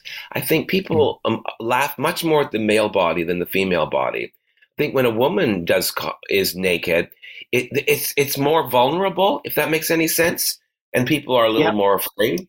But with male nakedness, and I'm even saying that as a gay man who loves to look at men naked, it's much more comic. And we're tipping the patriarchy a little bit. And I remember seeing somebody naked. Danny Bonaducci was naked in one of his shows, and he had a super ripped body. And I thought, no, that's not funny, because you're super ripped. That's right. As much as I love Danny Bonaducci from the party. That's what it is. Yeah, good bodies are not funny. They're not. There's something about the absurdity of the slightly sallow, sagging skin, and I'm sure there's definitely people out there that looked at Dave and Kevin and fantasized about them, and maybe went off and had a little session with themselves, or even during this sketch. They are few and far between, and I hope it's not you. And even if it is, I'm not judging, because there's something for everyone, isn't there? Like, I looked at those two bodies and I went, there are women out there that want that. And there are women out there that have had that. It's what my real estate agent once said. There's a buyer for every house. If you're in Green Bay, Wisconsin, and the only choices are Kevin or Dave, you might take one of them. No, I would not. But Dave kind of made up for something, because Bruce wrote a piece many years ago it was in our special, which was Naked for Jesus. And in that, we all go fully nude. But Dave would not do nudity in the show. And he never did the nudity in the show. And then after The Kids in the Hall ended, we had that period where we were not together. Dave made a series of, well, let's just say, challenging movies. Yeah, he made a lot of garbage where he took his clothes off. And so we all got to see him naked quite a bit. And then many years later, when we all came back together, Dave decided, well, I'm going to give them what they want. Incredibly, I think we're almost out of time already. But talk about anything. But we've only talked about penises so far, but which is exactly what I had intended for. But I wanted to talk about you guys getting back together again and how that worked creatively, how that worked in the writers' room. Because whenever you first got together, you were in slightly different troupes initially. And Scott, I know Paul Bellini is your writing partner as well. So is it a bit like Python, where they had 3 different writing groups, or did you all come together in the writing room on this one? We did. Mark and I are kind of writing partners, or I write for him. And then he says, nah, I don't want to do that one. And yeah, Scott had Bellini and us. But we sort of have different, like there's Kids in the Hall West, which is Mark and I, and then Kids in the Hall East, which is Kevin and Dave. And then Scott's kind of just this weird person, this like weird Tasmanian devil circling us, trying to get his pieces in the show. Yeah. I'm the flaming bridge between the two groups, between the East and the West. And sometimes my bridge collapses, but then I rebuild it all the time. But I came late to the game, and I knew that this group of comedians needed something else. And I thought I was arrogant enough to think it might be me. I'm sorry, but it's true. Like when I saw them, that was it. I had only one idea, and that was to make them want me to be in the group. And then once I was in the group, I had to become indispensable, and I latched on like a barnacle. And Bruce, from your point of view, do you remember that? Do you remember the moment that Scott forced crowbarred his way into your affections? Oh, he did crowbar his way in. I remember coming and thinking, who the fuck is this guy with a bag full of wigs? And I think it was Mark brought him in and was just like, we have to have another person we have to listen to. And then, of course, when I saw him perform and he killed, it's like, okay, you can stay. Yeah, it was Mark, because they didn't want me. Kevin and Dave didn't like me because I was an actor. And they were very prejudiced against actors. Well, because they thought actors couldn't be funny? Yeah, that's exactly it. Yeah. I remember when Mark took acting lessons when we were in Calgary, and everybody went, oh, God, he's not going to be funny anymore. And, of course, he just got funnier. It works exponentially like that. But for this one, Bruce, I saw an interview with you guys where you said that actually it was seeing Scott's one-man show, a recent one-man show, that was the catalyst, in a way, for getting the group back together again. Is that the case? Yes, without question. I mean, Scott, and hopefully he'll take it to the UK at some point. I know he wants to. I do. I want to go to Edinburgh. It's so brilliant. His mind, just watching it, I just watched it, and, you know, it was a little long, and he sweated a little bit, but it was so fucking brilliant. I thought, that man needs a voice. He needs to be back in culture in a different way, to be on TV or whatever again, and that was just the last straw for me. It's like, okay, we got to do it again. Oh, that's nice. It is nice, isn't it? From your point of view, in terms of getting the group back together again, were you reluctant or were you up for it? Oh God, I wanted it for years and years. I've been in the wilderness for quite a long time. Just, doing one-man shows and doing small parts here and there. And occasionally I would get some gold, like when I got on Hannibal for a few years. That was wonderful.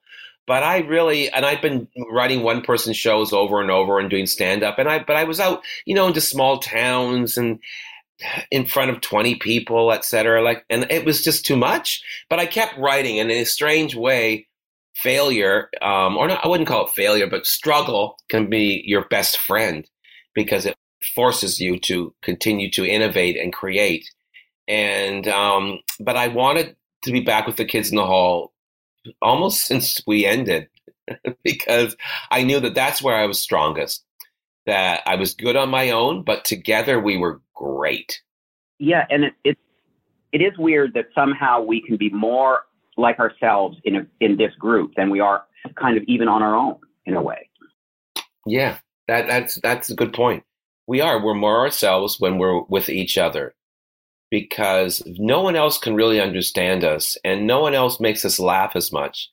And I went for so many years going, well, I'll find this again. I'll find this kind of chemistry again. But you don't. Life throws these things at you. You'll get it. It'll happen once, maybe twice. And that's it.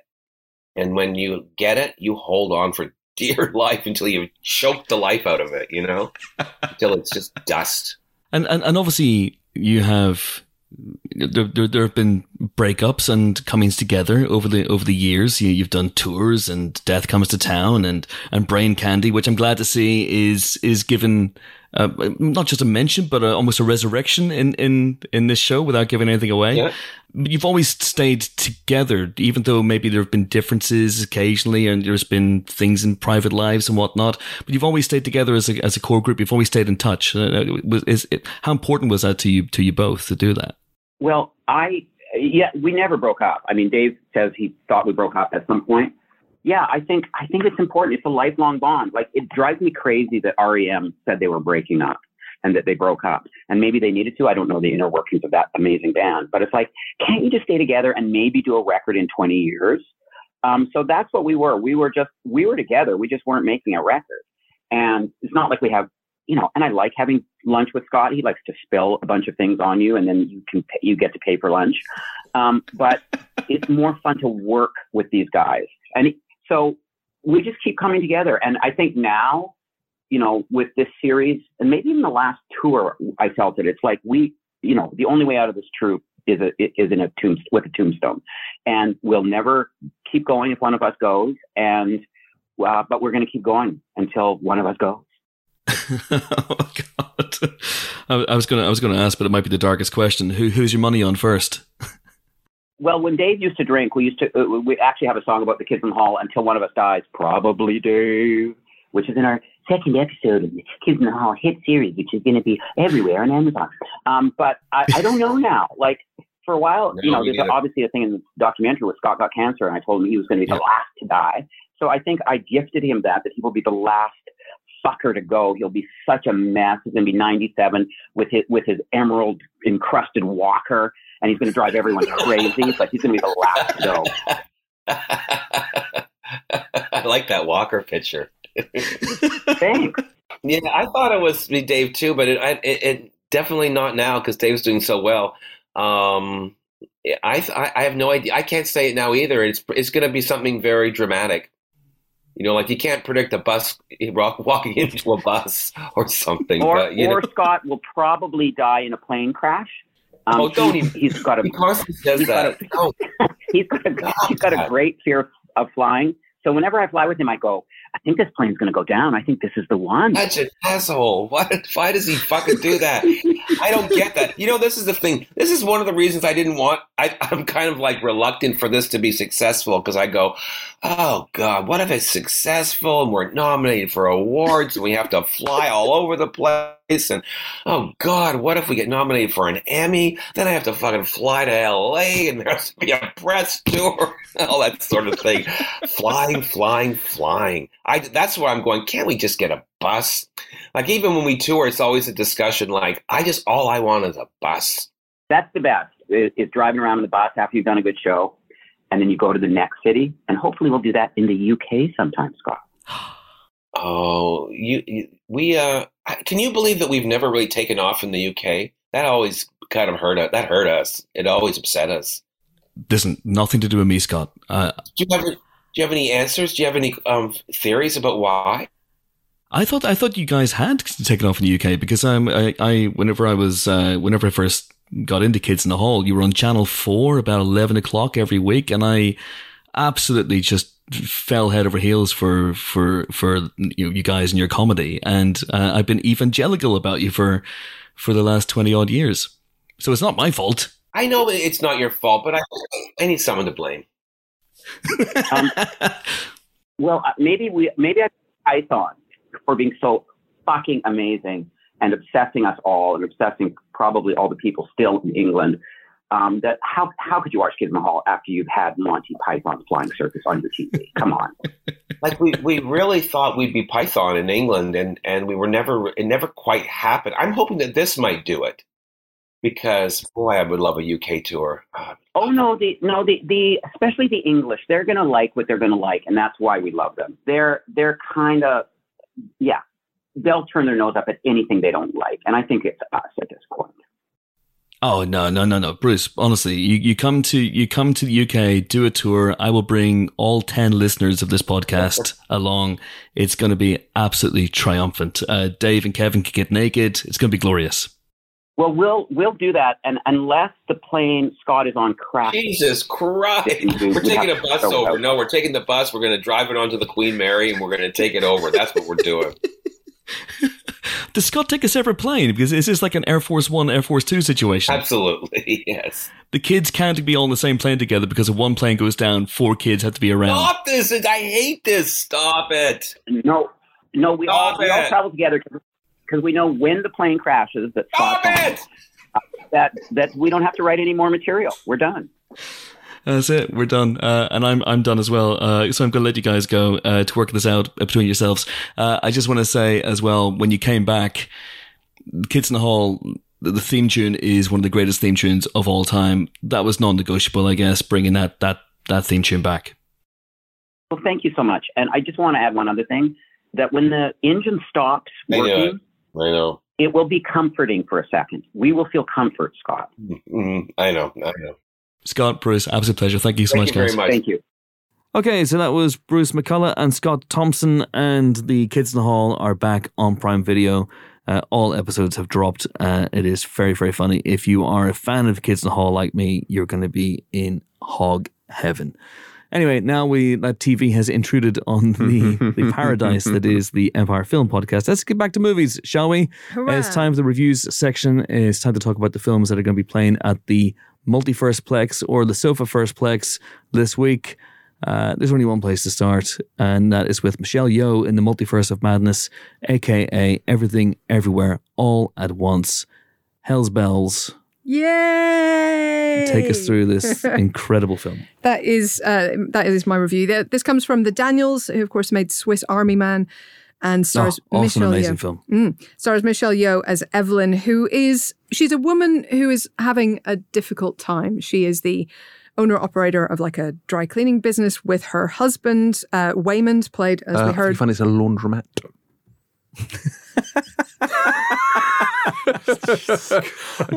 He's a little accuracy too much to ask. Right, you a priorist. All right. So Michelle Yeoh plays Evelyn, who is the co-owner of a laundromat with her husband Waymond, played, as we heard, by Quan.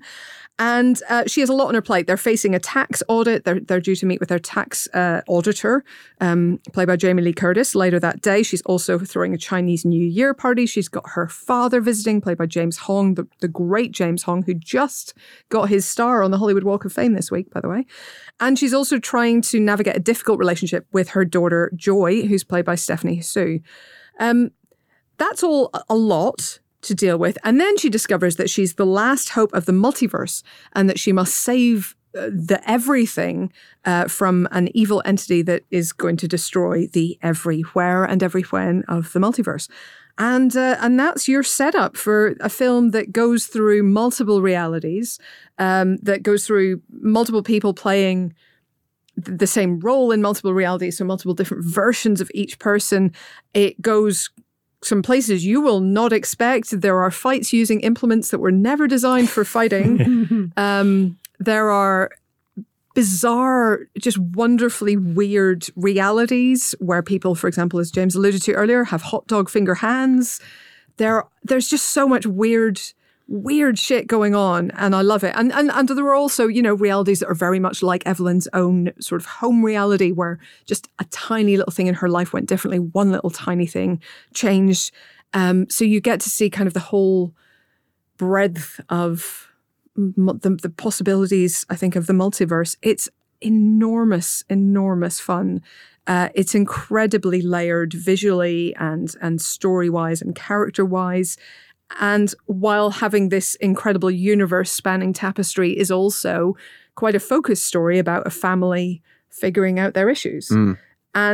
And just to pull off both of those things at once is, I think, near miraculous. The way I went into this film having heard nothing but rave reviews about it for, a month nearly since it came out in the States, and even before that from Sundance and things. And I thought, I'm worried I was overhyped. I was worried it was going to let me down by comparison. And it still blew me away. Even having heard lots of little tiny bits about things that were going to happen in the film, it's still extraordinary. They wanted to get the kind of the gonzo feel of some of the Hong Kong martial arts movies. So the Daniels literally recruited stunt fighters off the internet and got incredible results. Absolutely incredible results. The fight scenes in this are amazing.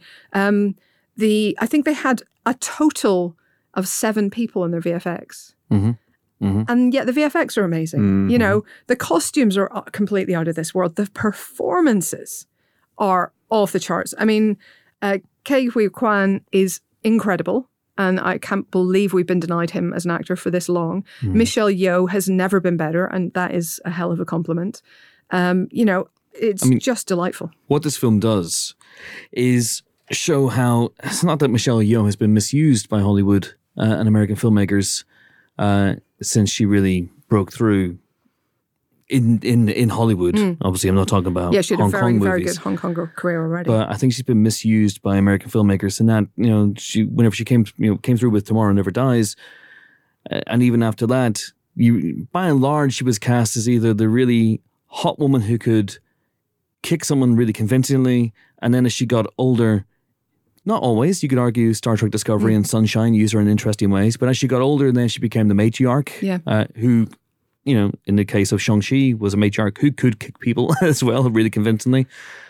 But what the Daniels have managed to do here is look past that to see the incredible actress beneath. And the comedian as well. The actor, the comedian, the dramatic range, it's all there. She's amazing in this.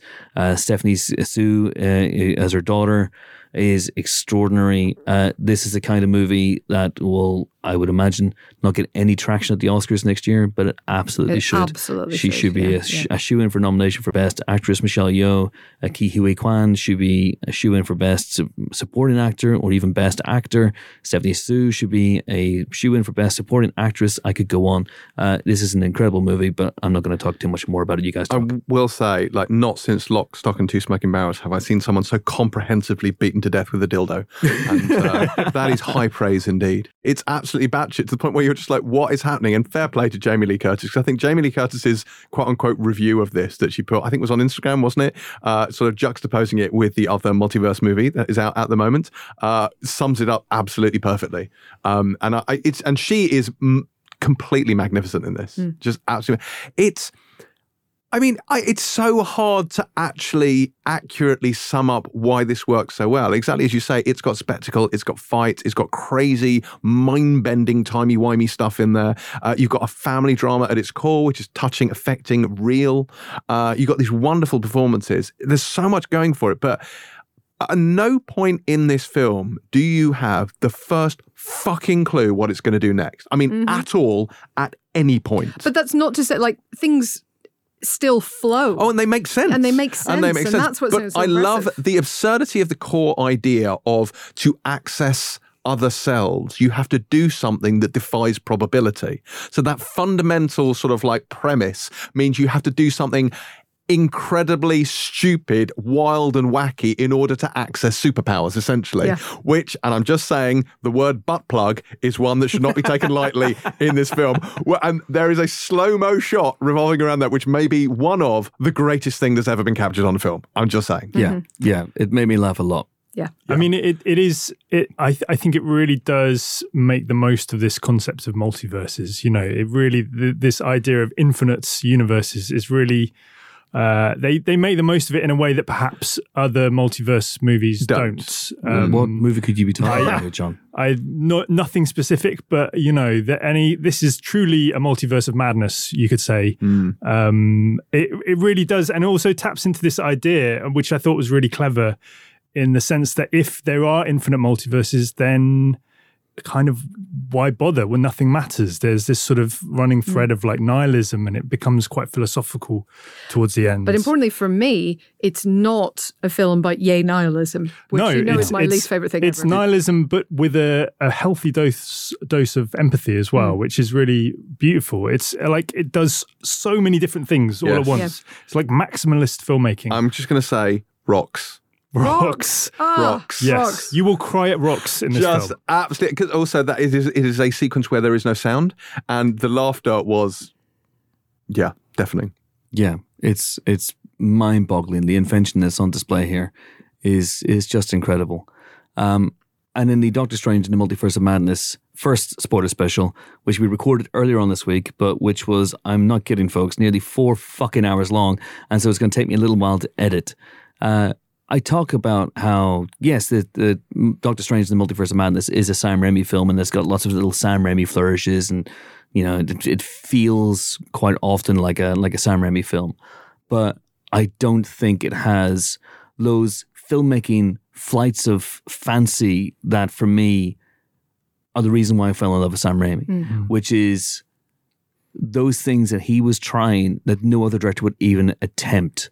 You know, whether it's the incredible transition in Darkman from, where Frances McDormand goes from a concerned girlfriend to grieving mourner in the space of a single shot, or the incredible POV shots in Evil Dead 2, or pretty much any of the duels in The Quick and the Dead, where he's testing the boundary. He's like the Raptors testing the fences of, he's testing the boundaries of cinema and coming up with stuff that just makes him giggle that no other director has ever done. I'm not dissing his work at all in Doctor Strange and the Multiverse of Madness. It's a very, very different film from this. It's a much more, it has to be a little bit more conventional, I would say, than this movie. This movie can get away with being gonzo. But the Daniels in this film, and a Swiss Army Man, and in, if you've seen any of their previous work in music videos, they have that Raimi gene in that they are trying things. They are doing things that no other director has ever, to my knowledge, attempted. And you can almost hear them giggling. If we can pull this off, the audacity of what we're about to pull off here, if we can make this work, this is going to be incredible. And this movie brought me back to that mindset of, the early Sam Raimi films that made me fall in love with cinema to a great degree. And it's just incredible. We're sitting here, we're jaded, we're cynical, and a movie comes along like this that just reawakens or just reminds you, and there's another one coming along in a couple of weeks. It's a massive, massive movie. It's Top Gun Maverick, folks, that just reminds you of what cinema can do. Yeah. And I loved it. I will be honest, understand everything, but that's what second and third viewings are for, and this is a film that demands and deserves second and third viewings. It stands up on multiple I've watched it 4 times now. 4 times? And it gets better with every viewing, genuinely. You've gone full Terry. Yeah. This is incredible. I wrote the feature for the magazine, so I watched it. We watched it as a team, and then I watched it a couple of times at home, and I watched it in the IMAX. And in the IMAX, it's incredible. Incredible. And honestly, I pick up more things every time I watch it. And, there's a scene... there's a fight scene in this film involving a fanny pack, which just makes my heart leap with joy every time I watch it. It's just so much fun. It's my film of the year by a long shot. I will be very surprised if anything topples it. May 12th. Yeah. Look, every day is Christmas Eve around here, but some days are Christmas Day, and This is one of those. It is December 25th. Just checking my phone. Hey Siri, what day is today? It's December 25th. Jesus Christ, leave me alone. So there we go. 3 stars? 5 stars. Imagine if we all gushed over this film and then went 3 stars for everything, everywhere, all at once. It is a recommendation. Luckily, so is 5 stars. And yes, folks, we are doing a spoiler special for this movie, the interview with Daniels, because that's apparently how they like to be referred to. Is that right? Just Daniels? Just Daniels. Come on, guys. Daniels, the interview with Daniels is already in the bag. Ben Travis, who is a super fan of this movie, also like John, he's only seen it twice, so he interviewed him, I think, last week. So if you have any questions about Everything Everywhere All at Once and you want us to somehow get our pea-sized brains around it, then slide into my DMs. One word. Yes? Raccacoonie. Raccacoonie. I fear we may have given too much away. Played by Randy Newman. Let's say no more. No. Yeah, seriously. Yeah. And there's actually an original song sung by Randy Newman on the soundtrack. I thought I recognized it. Randy Newman, of course, whose incredible song I Love LA plays during which scene? The Naked Gun. It's all coming back. Full circle. Yeah. 5 stars for this podcast. 5 stars for Everything Everywhere All at Once. 5 stars for Helen O'Hara. Oh, thanks. 5 stars for John Nugent. Oh. James is also here, which is great. What else should we review? I mean, it's a bit like last week where films were running scared of Doctor Strange, The Multiverse of Madness, and films should be running scared of this movie because it's done incredibly well in the States. It's a little engine that could. It's got $40 million, which might keep it around in the Oscar reckoning for next season, for next year, and it's just doing really, really, really well. So films probably should be running scared from it, but if we're talking about singular filmmakers, they don't come much more singular, it's not even a concept, they don't come much more singular or unique than Gaspar Noé. And this is Spider-Man No Way Home, and I don't know what I'm talking about. Vortex, John, review it. Spider-Man No Way Home. Yeah. I don't know. That is a multiverse version of that film, I would say. God. I would love to see Spider-Man No Way Home. Where Dr. Octopus gets beaten to death with a fire extinguisher, and then there's some authentic hard fucking. Yeah. Vortex, John. Vortex. Yes. What to say? I mean, it's quite 3 stars in for Vortex. It's a bit. You said you've had things to say about it. I have things to say. I guess I'm hesitating because to go from sort of a life-affirming, joyous film like Everything Everywhere into a 2.5-hour film about death. We've all seen Downton 2, so we're okay. I haven't yet. I need to. This is a very interesting and original film, but it is basically 2.5 hours of 2 elderly people at death's door sort of shuffling around their apartments. So if you love the first 5 minutes of Up, this is stretched out. Basically that. Yeah, I mean, a lot of people are calling this a kind of a departure for Gaspar Noé, which in a way it is, because it is not like, he's known for being a provocateur. Irreversible, Into the Void, yes. Love. Yeah, I mean, yes, yeah. Love is essentially a porn film. He's Climax. He's done a lot of very enfant terrible sort of films. Excuse me. Wow. I think my Duolingo app has just deleted itself. 151 day streak. Hey, you're doing well. Thank you. Yes, yeah. Thanks. I got your congrats the other day. Yeah, thank you. Yeah, I like to encourage people. I know you're trying to review the film, but I'm going through a period of malaise with Duolingo. Really? Honestly, I need people to help me because I'm doing the bare minimum at the moment. Yeah. I've fallen out of love with it a little bit. I need to get back into it. The thing is, you've just replaced Marvel Puzzle Quest with Duolingo. Yeah, but at least this has taught me something. Well, exactly, and I applaud that. Yeah, but whereas Marvel Puzzle Quest, the only thing that taught me was different powers and skill sets of various characters, including, of course, Kamala Khan and America Chavez. And it's also the place where Captain Carter first began. True story. Anyway, John, please continue. I Vortex. will send you a high five on the app. Oh, please do. It's not just. I need to rediscover my mojo. Whatever the French for mojo is. Anyway, Vortex. Gaspar Noé's Vortex. So yes, this is about an elderly couple played by Dario Argento. Yes, that Dario Argento, who's never really acted before. He's only directed amazing horror films, but now he's an actor, and he plays an elderly man living with his wife, an elderly woman played by Françoise Lebrun. Sorry. No? Trey Francais. 151 days. You sound like Joey in that episode of Friends. Which language are you doing on Duolingo? I think it's French. They said it was French. Anyway, Françoise Lebrun. Oh my god! Have you ever been to France? Yeah. Good morning. I was just pissing by when I thought I would drip in. All right, Officer Crabtree, go on, continue. Okay. Vortex.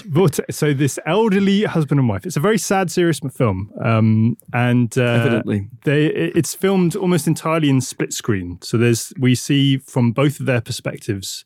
The camera moves in at different times from their different perspectives. It's quite an effective sort of conceit. And it really is just sort of watching their slow decline. The wife is kind of suffering from Alzheimer's. She's struggling with her memories. The husband has a lot of illnesses. He's, I think, suffering from a lung disease, possibly cancer. And they have a son who is also a former addict. I mean, this is not a laugh riot. This is quite a serious, sad film. But in sort of Gaspar Noé terms, I guess it's quite understated. You know, it's not drawing attention to itself in the same way that a lot of his films do. There is this, very unusual split screen format, but otherwise it is just like a very low-key drama about two people who are, at the end of their lives. And it is very, very sad. I mean, it's relentlessly so. I would say, if you have people in your life who are at this stage in your life, this might be quite a hard watch. It's really bleak. There is not much sort of like light at the end of the tunnel. It's beautifully done. I think that, the acting from the two lead actors is exceptional. What are their names again, John? It's of course Dario Argento yes. And Françoise Lebrun. Huge apologies to her and to the every French speaker in the world. But Je téléphone la police. But I mean they play it beautifully. It reminded me a bit of Michael Haneke's Amour, which is a very similar sort of. It's one of the things that Noé has cited as an influence, right? Certainly, because there's at Picture House, and I'm not being paid to plug this. It's a genuinely season that I'm really looking forward to actually seeing. I think Gaspar Noé has chosen a series of films that are going to be playing at Picture Houses around the country. I can't remember what it's called, the season, but it's basically things like, so Michael Haneke's Amour is one of the movies, and a couple of Argento movies that are in there as well that I've never seen the big screen, The Bird with the Crystal Plumage, things like that. Looks really, really great. The one that surprised me was Hiroshima Mon Amour. Oh, yeah. Probably shouldn't have done, but it did. Didn't see that one. I guess another film about death. Fun topics. I mean, yeah, it is beautifully done. I think there is a lot to be said for it. I think it is maybe his most mature film in more ways than one, but I did find it quite exhausting. It's relentless. It is 2.5 hours of sadness. There isn't maybe as much texture as there could be to the tone of it. I wanted there to I don't know. It ultimately only goes in one direction, and there is only one direction it can go. And it is incredibly sad for that. So it's not an easy watch, but I think it is still a worthwhile watch. I think we gave this one 3 stars, which I think is about right. But yes, as far as Gaspar Noé films go, it is certainly a new direction, and I'm very interested to see, if this is what he can do without sort of drawing attention to himself. The bells and whistles and whatnot. Yeah, it sounds great. I haven't seen it myself, but for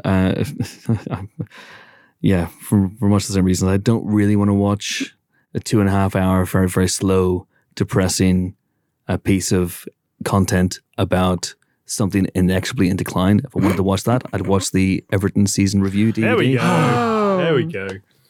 Right. Here it is. How dare you 3 besmirch stars. my beloved Everton. Name 3 players. There's the toffee, the blue. I've got nothing. I've got nothing. Precisely. Joe. Joe, Bob, and Kevin. Is there a Kevin? There was a Kevin. Yes, Keegan. Sheety. Oh, okay. Anyway, 3 stars then for Vortex. And finally this week, we have The Quiet Girl. Jimbo. We do. It's sort of to follow on from Vortex in the Megalols double bill stakes.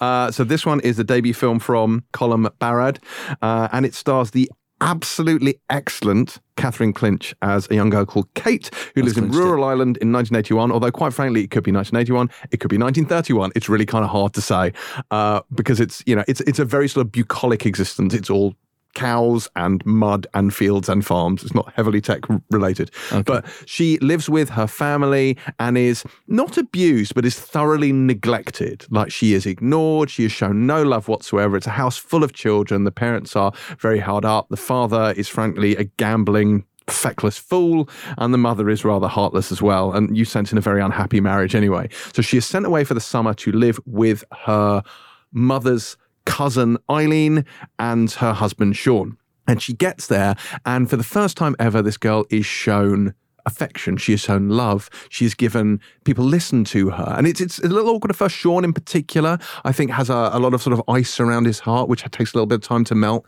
But it's just this beautiful thing of this girl who has never really known love, understanding what it is to be loved. And it's absolutely heartbreaking. This had me in floods of tears pretty much all the way through it. It's such a beautiful film. It is really mindfully shot. It's very slow, like the sort of the little sound of a ladle going into water. There's a slightly sort of plinky plonky ethereal score from Stephen Rennicks, who did the score for Normal People. And she herself, obviously it's called A Quiet Girl, but she's a very softly spoken actress. And she speaks very sparingly. There are huge patches of silence in this. And obviously when there isn't silence, it's worth noting this is an Irish language film. It's predominantly Irish language. There's some English in it. It's a predominantly Irish language film.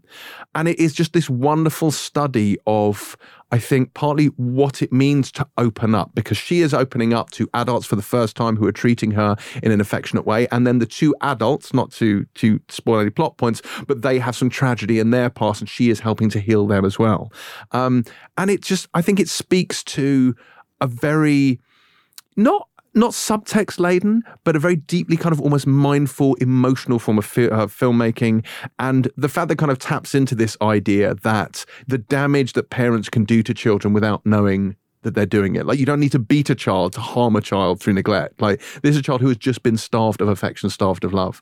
And it's a very, very, very sad film, but it's also a really lovely one.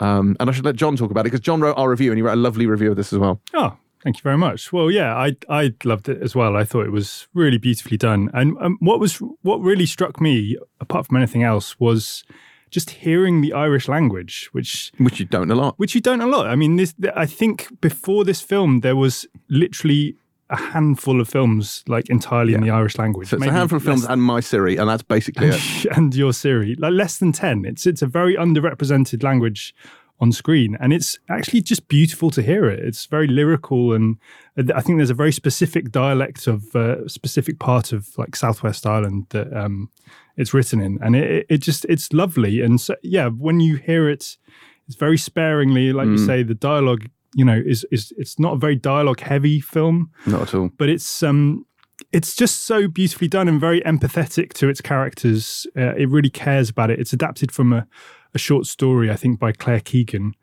But I loved it. And I think, this is a debut film from Colm Barrad, and I'd love to see what he comes up with next, really. And what Catherine Clinch ends up doing next, because I think I sense bright things in the future for her. Yeah. Because it's such a soulful performance. It's beautiful. All right. Can't wait to see it. Yeah, sounds great. Chucky Arla.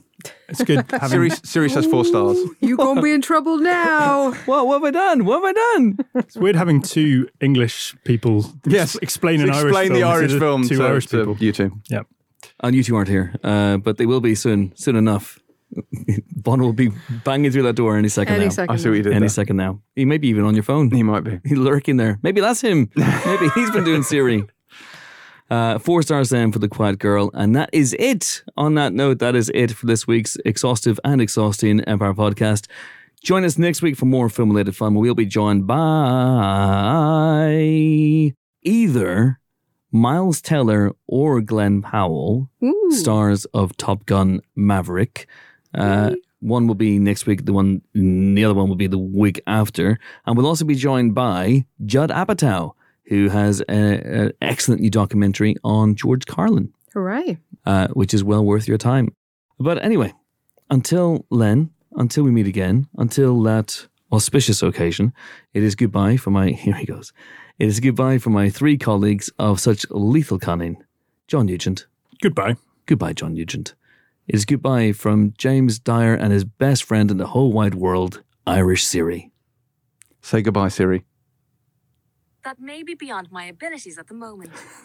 Sorry. Please, I've done everything you've asked.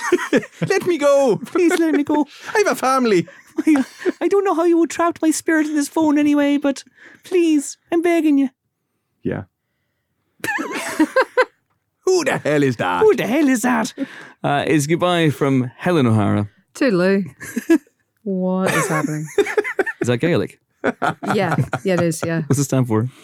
It means goodbye in Gaelic. It means I've been doing this podcast for 2.5 hours and I'm busty for a piss. Siri, what's goodbye in Irish? Oh. I can't translate into Irish yet. But you are Irish! Just the worst. Wow.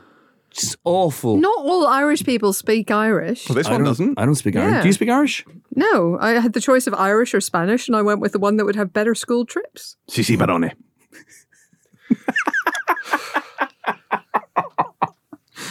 Anyways, goodbye from me as well. I'm off to stand outside Wembley, walk down Wembley Way with 2 tickets for the FA Cup final nestling in my pocket.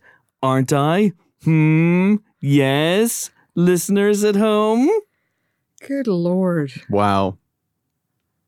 Just you watch. Just you watch. On TV. Sadly. Up the Reds. Thanks for listening. See you next week. Bye.